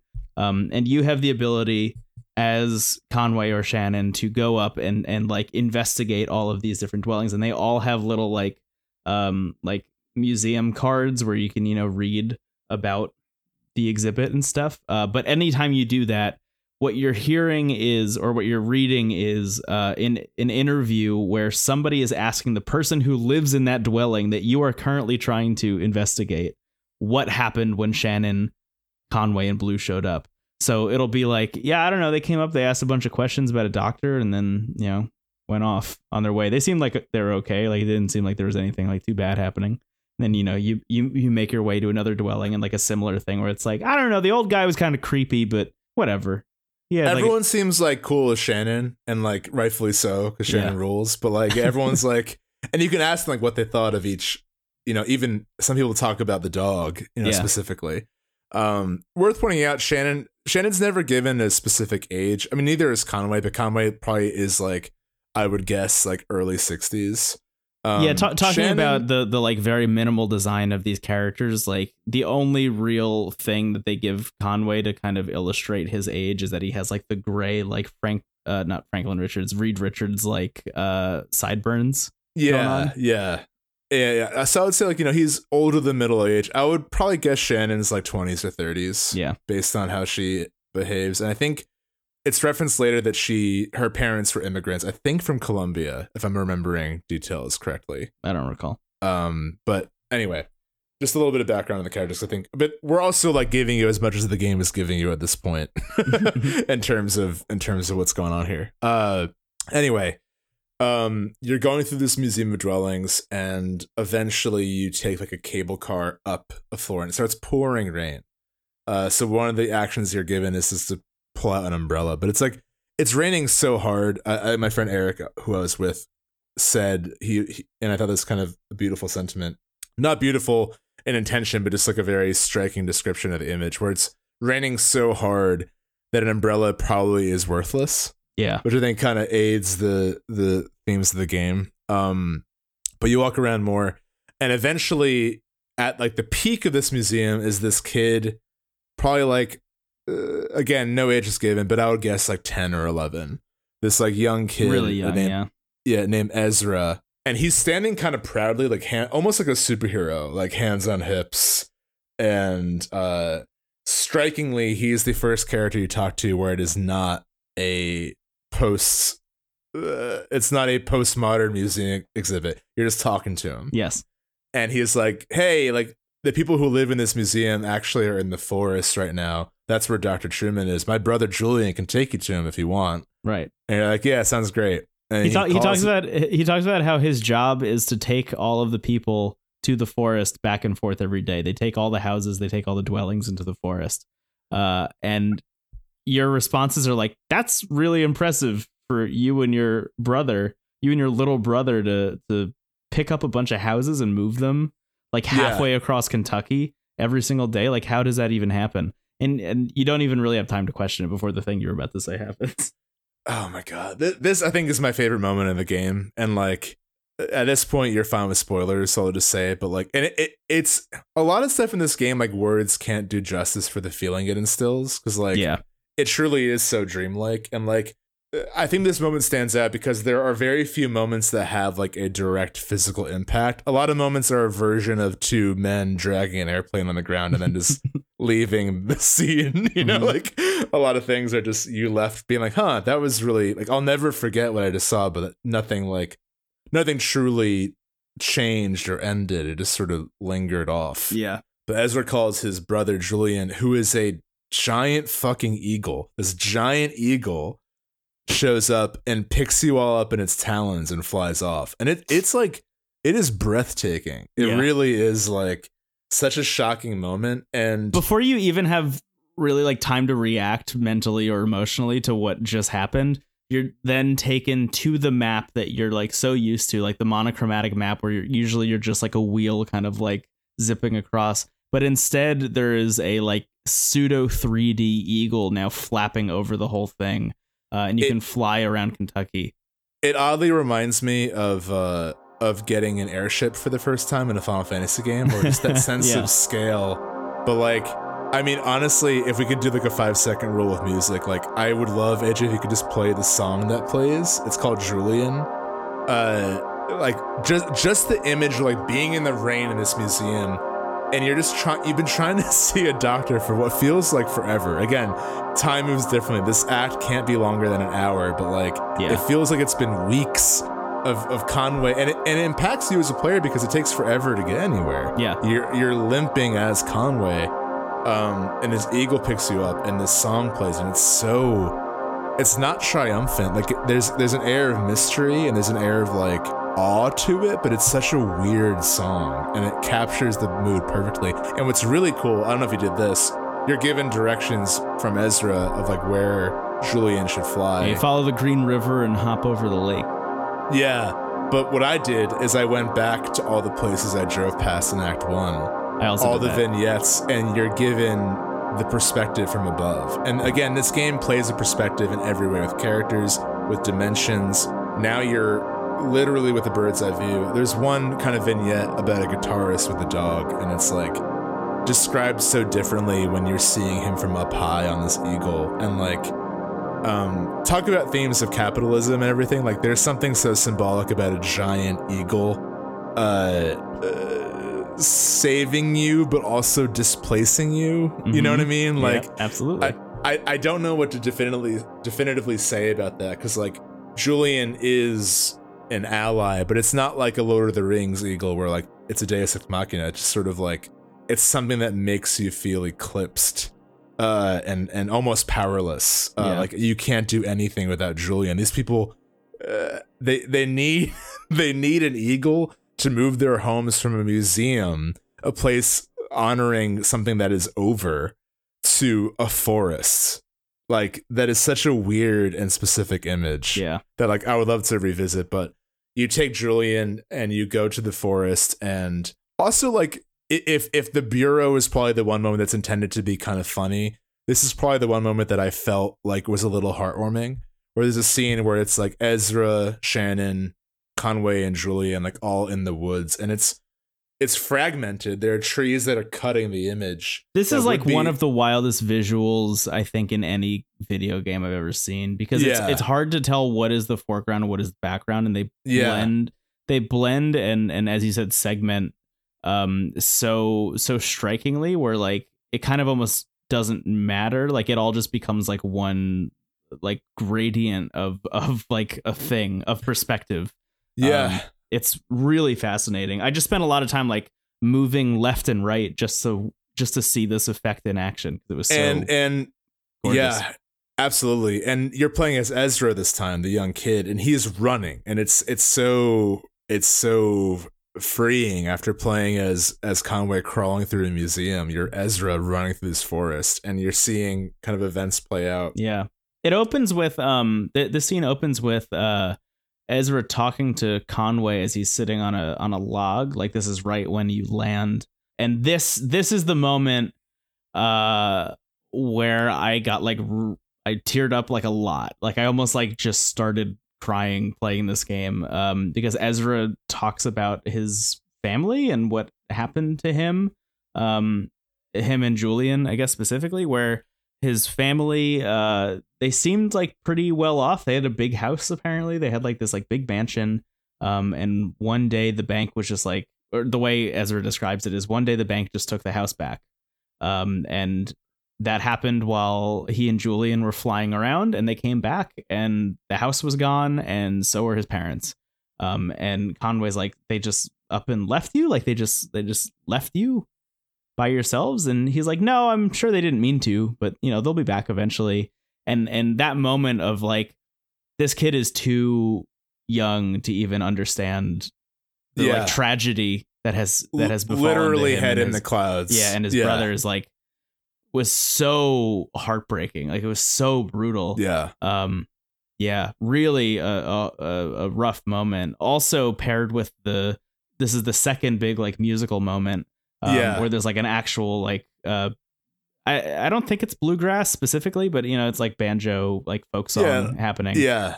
As you're going through this bit, you see silhouettes like facing the same direction you as a player are. The three musicians, Emily, Ben, and Robert, I think. And you know, go through this as Ezra, and then it eventually cuts to Conway finally with the doctor, and the doctor's like, it's severe, but it's treatable, and it's like, I had to put you under with this like very specific weird medicine. I'm gonna find the name of it. It's very Neuropropyl TM. Yeah, they add the TM. Yeah. While he's doing all of this, he is like just kind of going on and on about how med school was really expensive and maybe not worth it, but it worked out because he got a sponsorship from Neuropropyl TM, and now he's like a certified Neuropropyl TM distributor and salesman. So like suddenly it's no surprise that that's the thing that he says is going to fix your leg, which like I don't know if you've ever had that situation, but like I remember when I was first going around looking for therapists and psychiatrists and stuff, I just remember a lot of people like very specifically pushing very specific medication and being like, is this actually the best thing for me? Or is there something happening here where like there's a reason that you're giving me this? I had that with the move.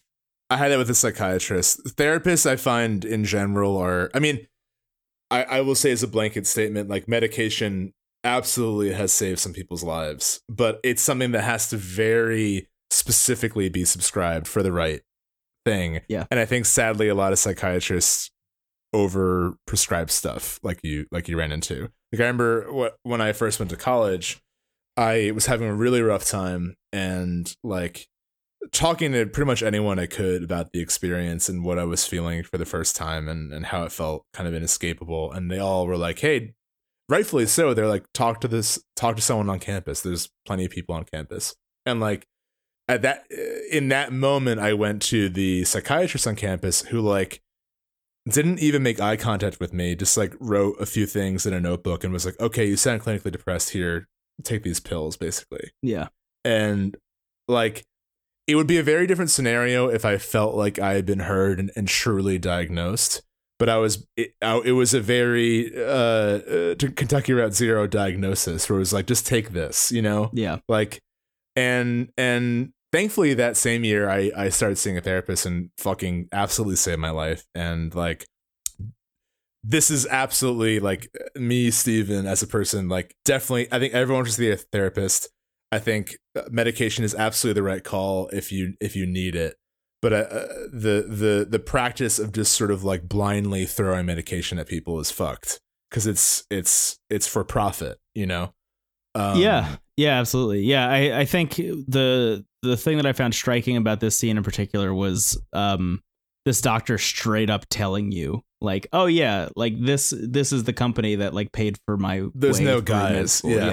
Yeah. Which was interesting. Also, just like put a bow on that, you know, the act of going to see a therapist or a psychiatrist is like a privileged thing in general. So like that's not available to everyone. And if it is available to you and you feel like you should take advantage of that. Absolutely. Yeah. But yeah, that scene in particular was like very striking when he prescribes that stuff and he's like, all right, well, here it is. It's gonna, fuck you up pretty intensely, but I'm going to count backwards from 3 and then we're just gonna have a normal conversation. And he sure does that. He starts counting backwards from 3 and then he starts telling you all the like horrific things that are going to happen with the bank statement because he's prescribing you this stuff and because he gave you this treatment. And as that happens, I think that's the end, right? Isn't that the end of Act 2? You fall into like you kind of black out and then it's over? The scenery kind of fades away, similar to Act 1 with the Zero revealing. And then that's it. Yeah. Oof. Wow. So that's Act 2. I think since I haven't finished Act 3, why don't we just talk about the entertainment, maybe touch on Act 3, and then maybe wrap up? Okay, yeah. There's only like one really specific thing that connects to the entertainment that I want to mention about Act 3 anyway. But that sounds good. Yeah, the entertainment was the one that I just kept hearing about when it came out, and I was like floored by. Yeah. It like really lived up to and then exceeded the hype for it. So this it's worth noting before we even get into it that this was conceived of and released as an Oculus Rift like thing. So the idea is you are experiencing this in the first person, and you're supposed to be wearing a headset where you could like look around your environment. The environment in this case is you are on stage in a play. In I think it's the 70s, if I'm not mistaken. It's like the 1970s. Yeah, college play. Yeah. The conceit is it's a mashup of two plays by a like famous playwright. And who went missing, of course. Right, who went missing. Yeah. So the way that this works is really fascinating. Just like mechanically, it's fascinating. So you're experiencing the play, the director's notes, your own stage direction, because you are also in the play, the actual stage direction and setting, and reviews of the play all simultaneously. The way that they pull this off, because I heard that description, I was like, that is so fucked. How are you able to parse all that? So the way it works is whatever direction you're looking in is what you're reading about at that time. Anytime you look anywhere else, it'll pause all of the action elsewhere and you'll just see that. So, if you're watching the play, you'll continue seeing the play. If you look away from the play will pause, and that'll allow you to take in everything else. So if you're looking backwards towards the audience, that's when you're seeing the reviews of the play. So it's like literally snippets from like newspapers from around this area. Is it in Texas that they're putting the play on? I feel like it's in Buffalo, if I remember correctly. Like Buffalo Street, the Buffalo Street Theater. I remember that. Oh, that's what it is. Yeah. I just don't know where maybe it's also Kentucky. Who knows? Anyway, so you're seeing newspaper clippings of reviews of the play. When you look at the director will talk about the changes that they made to the play and like why they did that. You can look at a jukebox, which is on set, which is playing the sounds. And like it'll like just kind of go through all the sound cues that are going to happen throughout this act of the play. If you look up above the theater, you can see the like setting and stage direction. If you look downwards at your own table, you can see your own stage direction. If you look forward, you see the play. So that's how it's working. It's a lot to take in. It's I'm sure if you are just listening to this, like it's hard to parse, and it is hard to parse in real time until you like really get a handle on it also. Yeah. The good news is that it pauses everything else, which at first I was like, oh my God, am I going to miss something? I was terrified that I was going to miss something. Also worth noting, this is like, it's a legit 45-minute one-act play. Like it's a pretty good play too. What's funny, what I found striking is that the reviews are also really, they're a little harsh, but the reviews are very funnily accurate. Yes. And what's great is that every review rips apart your performance. Right. Like there's one review where it's like the actress who plays Pearl is a revelation. Sadly, she can do little to like distract from the awful pantomime of the barfly, who pulls off like the performance with the grace of a dog or something. Right. Yeah. There's another one that's like, it's a mashup of two incredible plays that works way better than it should. For some reason, they've introduced a new character who is just like a babbling drunk sitting directly center stage blocking the action. Yeah, it would be like, because it's funny because like that makes sense for the game's purpose, but like for theatrical performance, it's like the worst place to put the barfly. Right. It's like front row center.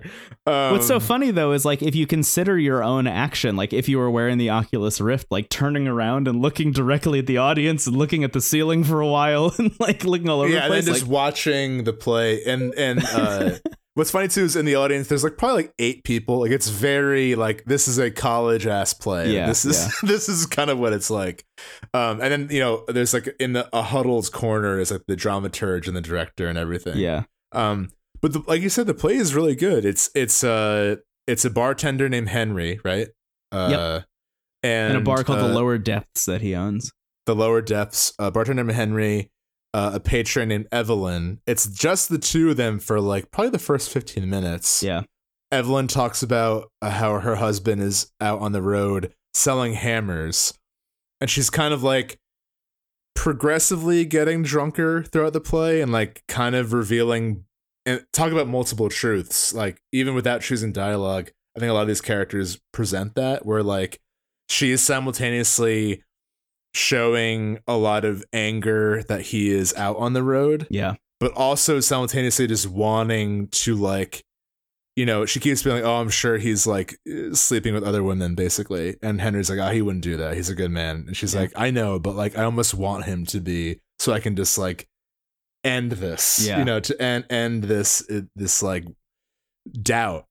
About like 20 minutes into the play, and also like really brilliant lighting, like the lights fade. So yeah, the lights dim, and Pearl, I believe, right, is the character's name. Yeah. Played by a actress named Sarah, I think Sarah Wakefield, I think. Maybe. All I know is that the actress's name of Pearl is one of the characters in the Museum of Dwellings. So great. There's a connection there, of course. Wild. Okay, but and Lula Chamberlain is involved in the production. You can see her in the audience, right? Which is really cool. But so there's a loose connection right away. And Pearl is revealed to be someone whose parents have kind of run up a sizable tab at this bar, and they haven't been able to pay it off, and it's kind of fallen on Pearl to pay off her parents' debt. And she has the reviews are right. Every review is like Pearl steals the show, and like they're right. She's easily the best part of it. What's so funny too is like you're literally just reading what the script is. The performance is like you can feel the performances of these characters, right? Yeah, the dialogue is like it's like kind of muffled, but you see the speech bubbles, and every now and then you actually will have to like look to a different part of stage to progress it, which I think is very intentional. But Pearl is basically like, you know, she has a lot of powerful lines of like, debt is like the air I breathe. It's a thick gray fog. I was born in it, and I'm kind of done. Like, she's like, I have the power to escape this, but unfortunately that means that I have to cut my parents off. Like I have to stop paying for my parents, and they're going to have to figure out a way to pay you back, Harry.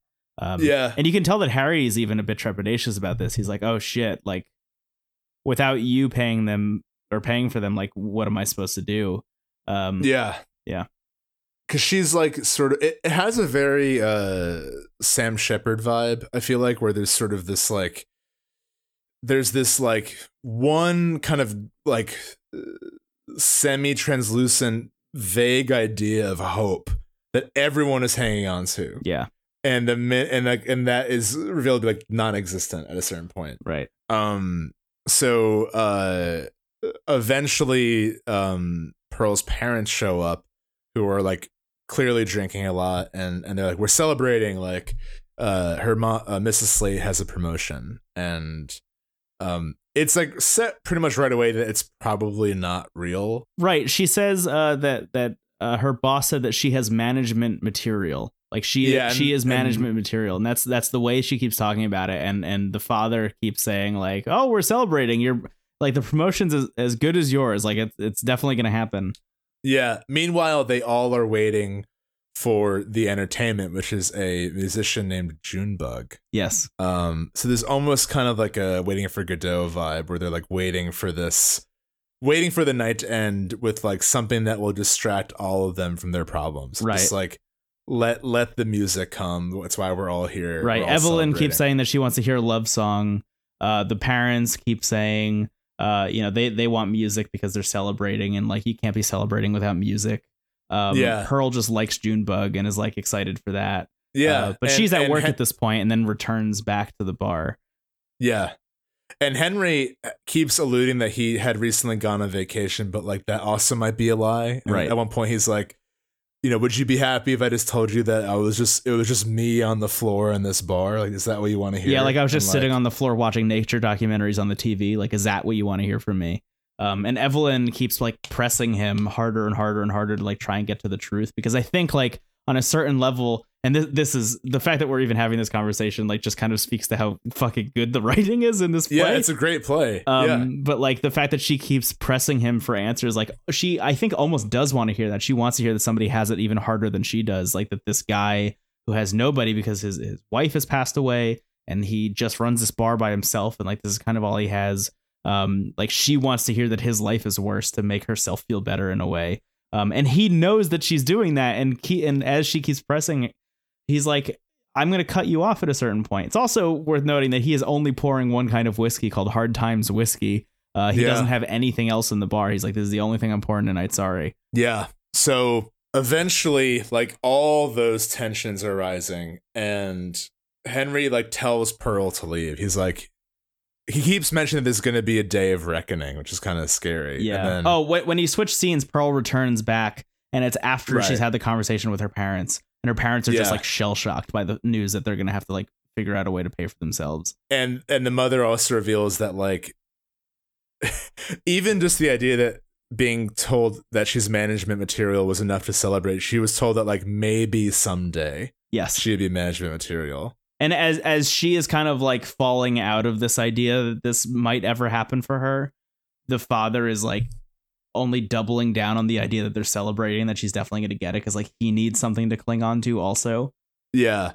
And then Henry, and this is where the play like really starts because all the reviews kind of set an expectation low. All the reviews are like kind of mean. They're like, they're like uneven, unfocused drama that occasionally has sparks flying, which is kind of funny. It's a very, that would be how it would be reviewed, I feel like. But Henry eventually says like, Pearl, like, you should leave. Like, you don't deserve what's about to happen. Yes. And she's like, okay, point taken. I was already planning on leaving, and now I'm getting the fuck out of here. Yeah. She immediately gets up and leaves. She leaves, and then it's revealed Henry's like, the boys from Hard Times are coming to settle their debt, basically. Yeah. And they're all like, what do you mean their debt? Like, our debt's with you, Harry. Like, we're buying drinks from you, not from Hard Times whiskey. And he says, yeah, that's true. But I ran out of money and I ran out of alcohol and I needed to have some kind of drink to be able to serve to you guys. So I had to strike a deal with Hard Times whiskey. So I sold all of your debts to them. So he said, so all of the debts that you owed me, you now owe Hard Times. And that's why I'm only pouring this tonight. He says, it's like, he said, oh my God, I have the exact lines. It was so powerful to me that I had to write it down, which is not something I do often, but this game makes me do it. Yeah. It's something like, it's like, I did it, I sold it, I'm sorry, I'm so sorry. It's like a very purposeful rhythm. Then the lights cut to black and you hear like some kind of like radio static or TV, and you're so at that point so used to like kind of turning your attention, you turn around, and this is what I alluded to maybe being like the one jump scare in the game. There's just a skeleton with like a notebook like reviewing it, and it lingers there for like probably 3 seconds. It's like a neon yellow and orange flashing skeleton. Yeah, it's like zzz, like it looks like it's made of electricity. Yeah, and then it just cuts to black, and I was like, what the fuck? Like, I think it hit harder because of how powerful the ending of the play is, and it just ends on that note. Yeah. But that is the reckoning. That is, I guess, the Hard Times whiskey person coming for the reckoning. Yeah, exactly. It's such a good play in this video game. Yeah.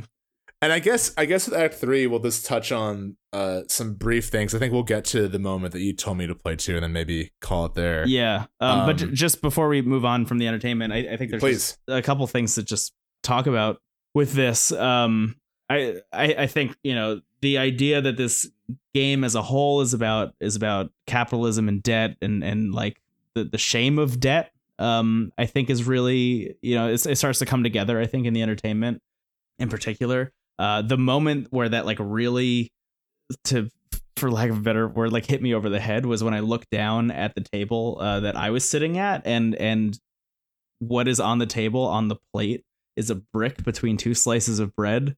And I just kept thinking to myself, like, what is a brick sandwich mean? and then it clicked for me that like even the idea of buying food at a bar like puts you even more in debt, and like that fucks you over even more, and like even food is like the most like the thing you need the most to survive is linked to this like horrific kind of like cancerous thing that's like hurting people. Really struck home for me. So I thought that was fascinating. And then on top of that, there's this whole idea that like, is watching a play for 40 minutes in this video game any different from what you've been doing before? Like just because you were making choices before, does that mean that it's any different than just watching it all unfold before you? Which I thought was really interesting, which is why I wrote, are all games just stage performances? And this is kind of no different. Honestly, I thought like this kind of reframed in the way that like the Hotline Miami games have like reframed my ideas of like violence in games, and sequels and BioShock reframed my idea of player agency. Like this kind of just changed the way I view like all narrative games in general, because they really are just stage plays that you just have like a little bit of control over in a lot of ways. And removing all of your control from it like doesn't really change my enjoyment of it as like an interactive medium, which I thought was really interesting. Like this is as little a video game as it could possibly be, is what the entertainment is, and it still is a video game. Like answering that question, what is a video game, like gets very interesting when you talk about this interlude in particular. It's really fascinating. I also kind of saw it as an evolution of this like expanding dimensionality of the game, whereas like in the beginning I think of the maps, and like the very beginning is like you're just a point on the map, it's one dimensional in that way, and then you get to the point where suddenly the wheel is upright and you're going in a circle and it's three dimensional, and then you're on Julian and you're like above it all, and then the like final note of that is oddly the entertainment, where it's like not only do you have a bird's eye view physically, but also like you have a perspective on the people who created it, the people who watched it and judged it. You're omnipresent. You're also in it and involved. And I think that's the really fascinating role, is like that is the role that the player has that is unique to a video game, where you are in it, but you are also observing it. You're the barfly in that way, right? Which is just brilliant. It was really cool. That is sort of like, I think if you get to the point where you're watching the entertainment, you're probably enjoying the game. But that is also, I think, like something you really have to be in the mood for. It's like, this is a actual 40-minute play. Which sounds almost obnoxious, but it really does work once you get like 10 minutes in, it starts to kind of get going. I talked to you about this, but in terms of like this being a book, and like I would recommend not binging this and stuff, like I played half of Act 2, the entertainment, and all of Act 3 in one sitting, and like that was a mistake. I regret doing that. Not that I enjoyed any of it any less, but like it felt like it was a lot by the time I was done with Act 3. And like I should have spaced out a little bit more. So I'm going to be a little bit more on top of that in the future. The one last thing I want to mention about the entertainment was just the idea of the critics commenting on this thing in such a negative way, a thing that like you and I both agree is great. And like the amount of confidence you have to have in your fucking work to have a bunch of criticism that is extremely negative. Like you have to be so confident that that fake play that you made for this video game is good to also include fake negative criticism of that very good play.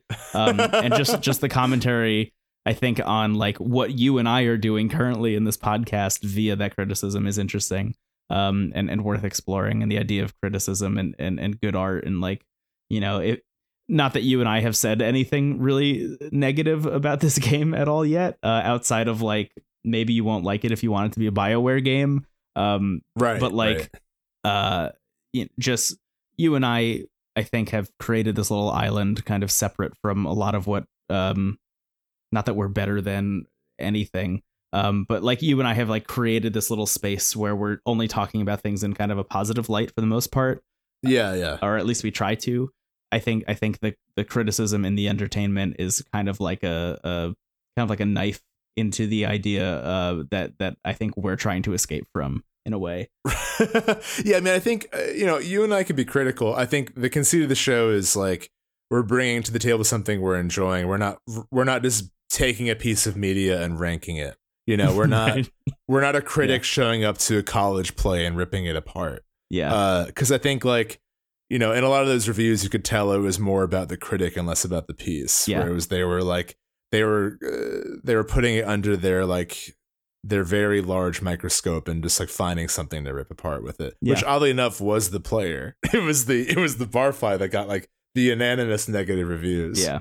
So yeah, I agree with all that. I think that's a really interesting lens to apply to this conversation. Jesus, this game has also like changed how our show feels. This episode is so different. I know. We're also it's like 11:30 here. Like, yeah. We're getting closer to the 0 as we continue recording.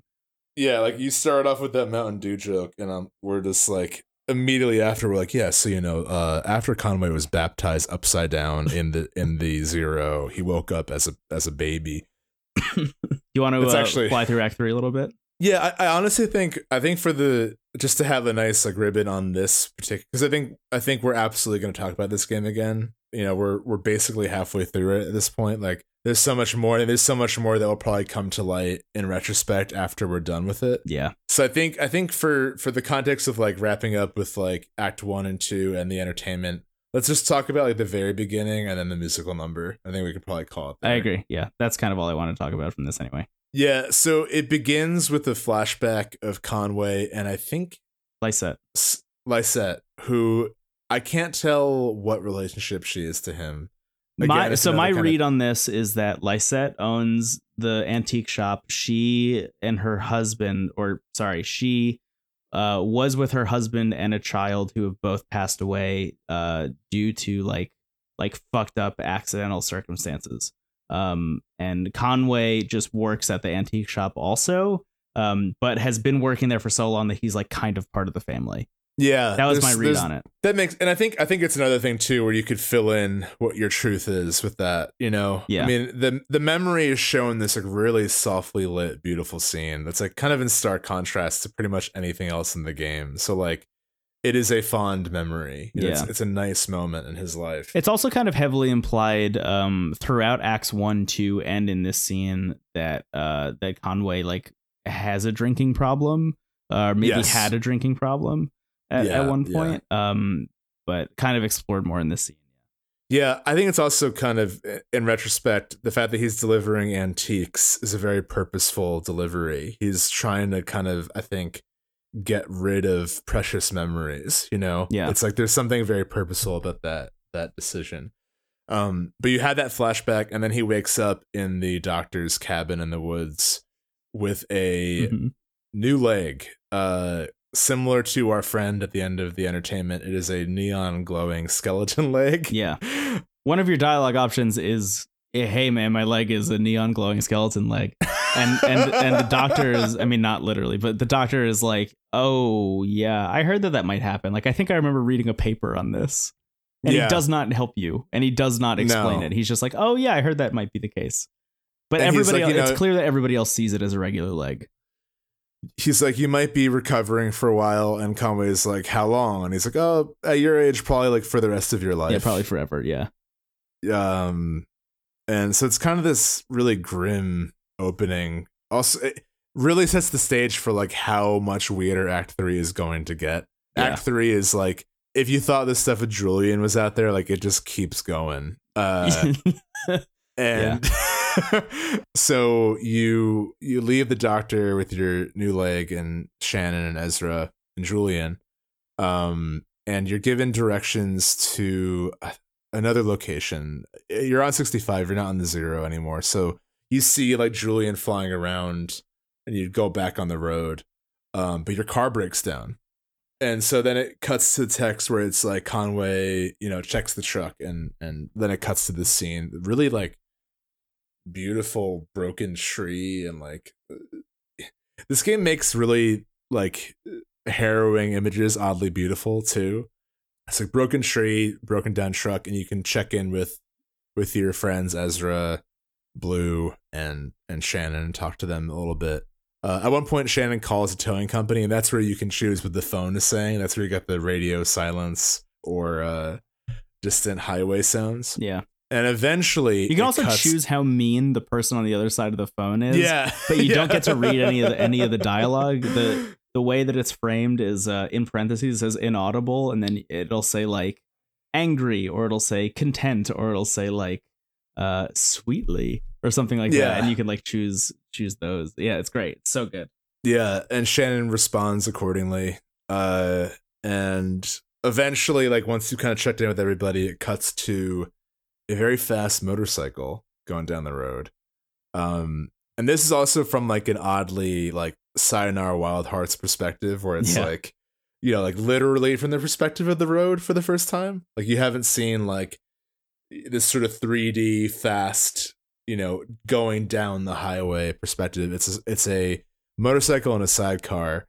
In the sidecar is this guy named Johnny, who may or may not be the guitarist from earlier. I can't quite remember, but he's a musician. Mm-hmm. And riding the motorcycle is Junebug, the musician that all the characters in the play were waiting for. So suddenly, who never showed up. It's worth noting. I don't think we mentioned that in the entertainment, but in the entertainment, Junebug never shows up to play any music.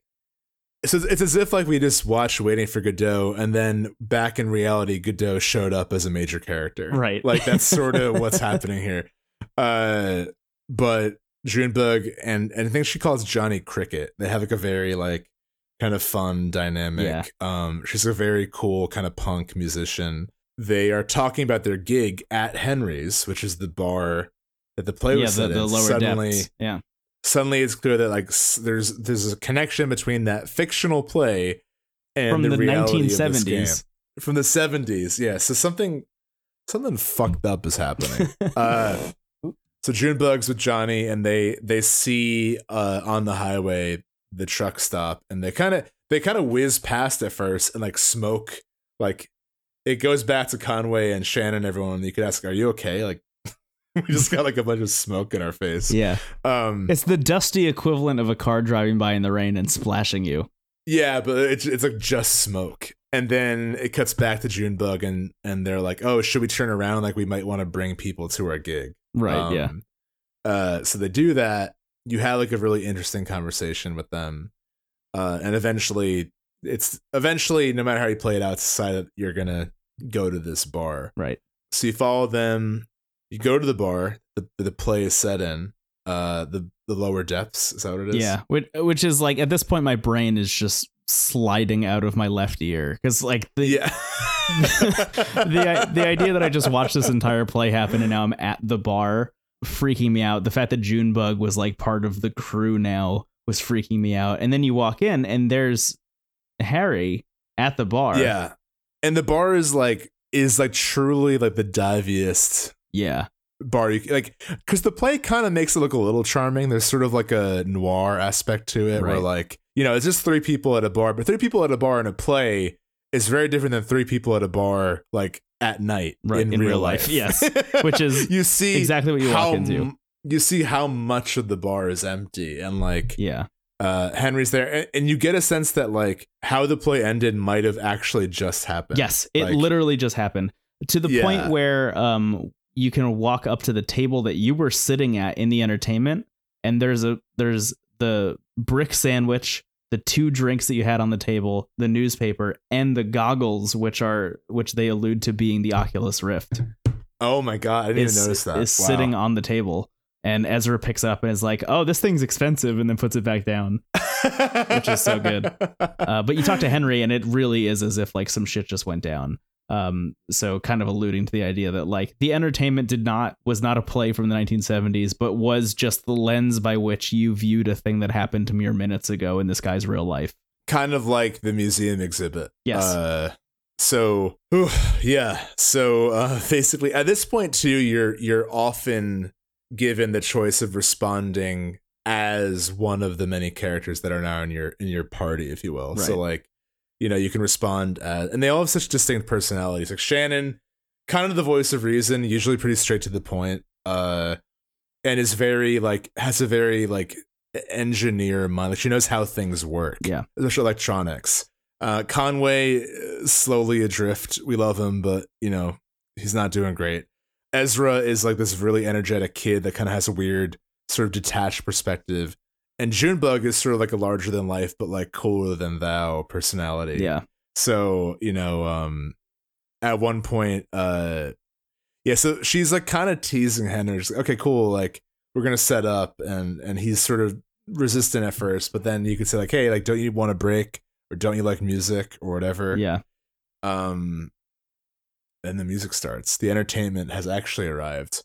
The audience is literally just Henry and the crew. Like, Conway pulls up a chair with Shannon and everyone, and Johnny and Junebug take the stage, and similar, like the roof kind of detaches and lights go out and they go back on again, and she's in this like radiant blue dress, and Johnny has like a guitar or something. Yeah, and almost like a Michael Jackson Thriller outfit on. Yeah, and the song plays called Too Late to Love You. It's just like a really fucking weird but powerful moment where, like, it's worth pointing out, like, the chorus is the same, but you do choose, kind of like the poem, you choose the starting lyric of what, like, the verse is. Yeah. And the song seems, at least my connection immediately was, like, what Evelyn was going through. I feel like the song is kind of like I think that song is the song that Evelyn wanted to hear or needed to hear. Yeah. In that moment. Interesting. Yeah. You're right. You're absolutely right. But I think you could probably read that moment in a number of different ways. But it's this kind of show-stopping moment where, like, you just like see, again, kind of playing with the medium, you literally just like watch a song unfold. Yeah. And you have some agency of like what the lyrics are, but like the message of the song is the same, the chorus is the same. Yeah. My jaw was just on the floor the entire time this was happening. Especially because I think I mentioned this before we started recording, but like, I'm a huge Beach House fan, and this just sounded like a song from Thank Your Lucky Stars. Like, this was just like a straight Beach House song. And this is definitely the most Twin Peaks I think it feels. Yeah. Like, it has that kind of like weird neon glaze to it. This is also the moment where it really solidified to me that Junebug and Johnny were androids, because whenever they walk, you can hear their like robot, like it sounds mechanical whenever they walk. Oh, is around. that them? Yes, that's them walking. Oh, so I didn't even assume that that's what was. I thought that was my new leg. I didn't realize no, that's Junebug and Johnny walking around. Oh my god! Wow. Okay. Yeah. Okay. So it was that moment, and then also when Junebug is singing, it just sounds very like processed. It sounds like a robot processed, like synthesized voice a little bit. Which is interesting. But yeah, that's even more existential of like this rundown bar where two robots like want to sing. I had no idea they were robots, Brendan. You just blew my mind. That's very interesting. Yeah, there's more stuff that happens that kind of like drills down into that more. But that was the moment where it clicked for me, because there's another moment where my dad was like, "What are you playing?" And he sat down next to me and was like, "What the fuck?" Your dad comes in at the best moments. Yeah, my dad kept falling in and out of sleep while watching Act 3 of this game, and that is just exactly how you're supposed to experience this. My roommate, Bobby, if you're listening, hello. He came home. The three iconic moments of him walking in on me playing a video game were in Nier Automata, where Pascal asks you to either kill him or erase his memories. The first moment I got dragged to hell by a BT in Death Stranding, and like a whale popped out of the ground. And when Julian picked me up in Kentucky Route Zero. So he must think I'm like really just diving deep every night into the weirdest shit I can find, which is not wrong. Not incorrect. But just a really incredible. And I think when literally today the soundtrack of this game went on Spotify, which is awesome. But you were like, don't listen past a certain song. Yeah. Because it's a spoiler, and that was, I imagine, this. Yeah, I didn't want you to hear this song. Yeah, that's kind of all I wanted to talk about for now. There's more stuff I think to say about Junebug and Johnny and their queer coding and things like that, but we can talk about that, I think, maybe after you finish Act 3, because it's there in what you've experienced so far, but there's a lot more of it, and it gets really great. Junebug and Johnny are just incredible characters that I could talk about just endlessly. There's a really lovely, I think I do want to cite this moment. I won't really set it up exactly, but there's a moment where it's just Ezra and Junebug, which is cool because like we haven't seen those characters interact yet. Junebug is talking about to Ezra, like, about being unique, basically. And, you know, she said that they were kind of set up to be miners like everyone else, you know, to work in the mines. Oh, this is where she talks about being an android. Oh, really? Yes. Interesting. Okay. See, okay. So this thing that so just to clarify what's happening here, Steven sent me a screenshot. So this is a quote from Junebug. They were going to have us clearing out the old mines. Doesn't matter what you look like under all that rock and water. A bunch of gray shadows shoveling and hammering invisibly at the walls, draining the tunnels. Johnny found some gear, an old tape player. We hid away in an underwater cave and listened to it over and over again. And we knew we weren't miners. We slipped out onto the road, just these two featureless shapes. And ever since that night, we've been detailing, coloring, and specifying. So this is literally the two of them were androids that came off like an assembly line, built to be miners, and decided at some point that that's not what they wanted to be. They were just like gray, featureless, genderless, whatever androids, and came out of the mine and decided they wanted to be fucking punk rock stars. That's even better, and that's also how dystopian the setting is that I couldn't distinguish between human or machine. Like that backstory could easily apply to like Shannon's family. Yeah, I'm thinking now you know? that your read on it might be, I mean, it probably and definitely is equally valid. I mean, if that's how you perceived it, then that's definitely also valid. I read this literally as they literally are gray shapes, but it's the robot noises that they make when they walk that really got me. I thought that was my weird skeleton leg. Oopsie. But yeah, this idea that they are slowly figuring out their own identities because they were born as blank slates, I think is really interesting. You know, they're literally free of everything, except for like their intended purpose. And like when freeing themselves from that, what do they become? Weirdly, the same thing that Toy Story 4 is about, but I'll talk about Toy Story 4 some other time. Weird that one of the interludes between Act 3 and 4 is just Toy Story 4. Yeah, you just keep pulling Woody's string and he just keeps saying... He keeps saying distant highway sounds or silence. There's a snake in my... I think that's a good note for us to stop on. We've been recording for so long. This is a long one. This is like longer than Games of the Decade, I think. Yeah, this is a very different energy. I hope none of our faithful listeners feel like bait and switch by this one, because I feel like, I mean, we haven't done this in a while. We haven't had a game where we just like dug deep into the like specifics of the story, I think, since Fire Emblem, or since our bonuses like Titanfall 2. Yeah. It feels good to find a game that like really kind of pulls us this way. And again, like I said before, we're not reviewing, but I think we're always in a position to find the good, and I think it's a really cool experience to find a game that's like this inspiring, like that I can point to and be like, this is why we had this show. It's right, like, yeah. To find shit like this is worth sticking around. Absolutely, yes. This is worth the Kingdom Hearts 3s of the world to find this. I'm just teasing. Kingdom Hearts 3 is fine. But yeah, that's probably a good note. I feel like I'm gonna go finish Act 3 as soon as we're done, and I think probably not next week, because I think we'll probably need to do like a fun episode after this one. This is a lot of fun, but like I feel like I've been playing Kentucky Route Zero. Yeah, it's a very cerebral video game. It demands a lot of you as the player to think about it. But it's great. I mean, as evidenced by our long episode about it, like I really think it is beautiful despite how harrowing it is. Yeah. God, harrowing. There you go. There you go. That's my dialectry, is just trying to say harrowing 5 times. Harry Wing. Giant Ness. I don't know. Harry Wing. Sorry, I'm trying to make distant highway. You know my you know the episode is over when I'm trying to imitate a highway. Yeah. Hey, Lauren Michaels, thanks for coming. This is my impression of the Zero. You're high. All right. Yeah. Good night. Yeah, we should stop this. Yeah, we this is the first time in a long time we've recorded at night. It's almost midnight here. I'm like, I don't even know how to end this show anymore. I think maybe the only way to end it is to just end it. Yeah. Everybody Look knows how we behind feel. you, and there's a skeleton with a notebook. I'm so sorry. I'm sorry to all our patrons. I'm sorry. Speaking of, do you have the list of our patrons to thank? Oh shit! No, I don't. There we go.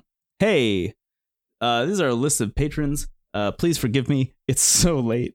Thank you to Akira, Alex, Andrew D, the other Andrew D, Ariel, Bede, Benjamin D, Benjamin W, Bolt, Brendan, Brett, Catherine, Christopher, David, Dennis, Elliot, Hilton, Inez, Jason, Jeff, Josh, Cameron, Connor, Kieran, Kim, Kyle, Mark, Marcel, Melly Muffin Pie, Micah, Min, Murray, Naomi, No Name, Pablo, Philip, Robert, Salute Peasy, Scout, Shelly, whoa, Spencer, Trevor, and Will. Also somebody named Skin Tight Alloy. Wasn't that your Xbox name? This is, after talking about Kentucky Route Zero, to hear my original Xbox Live name from 2007 as a patron, like, really just fucked me up. I'm also very confused.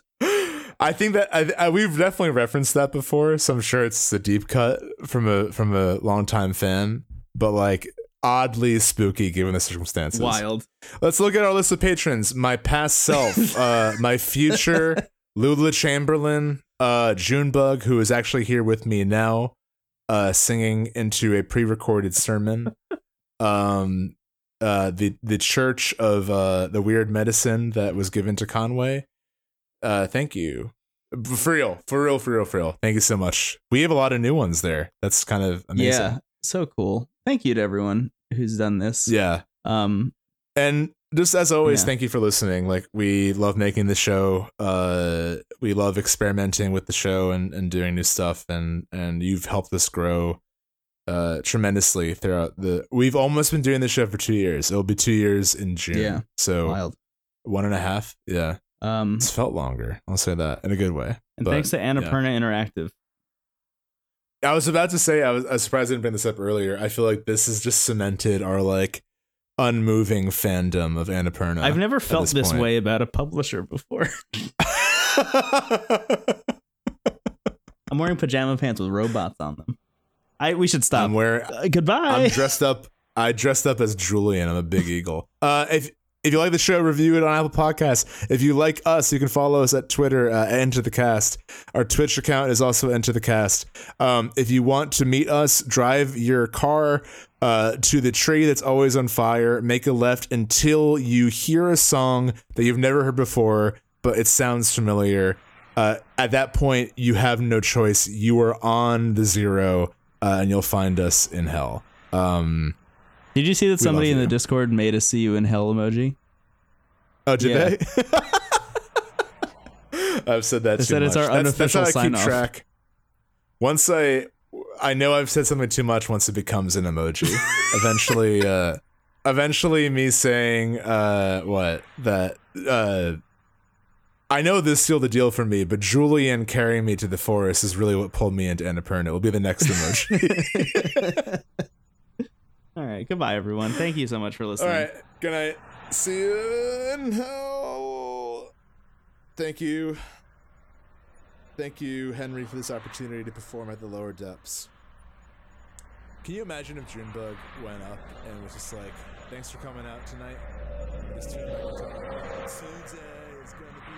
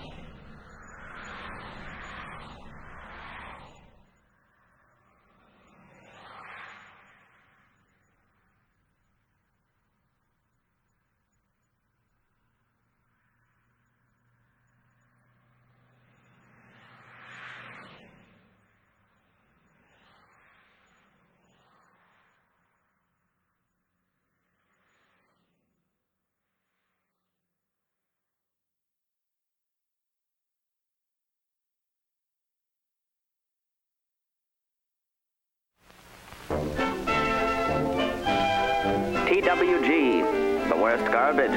Online.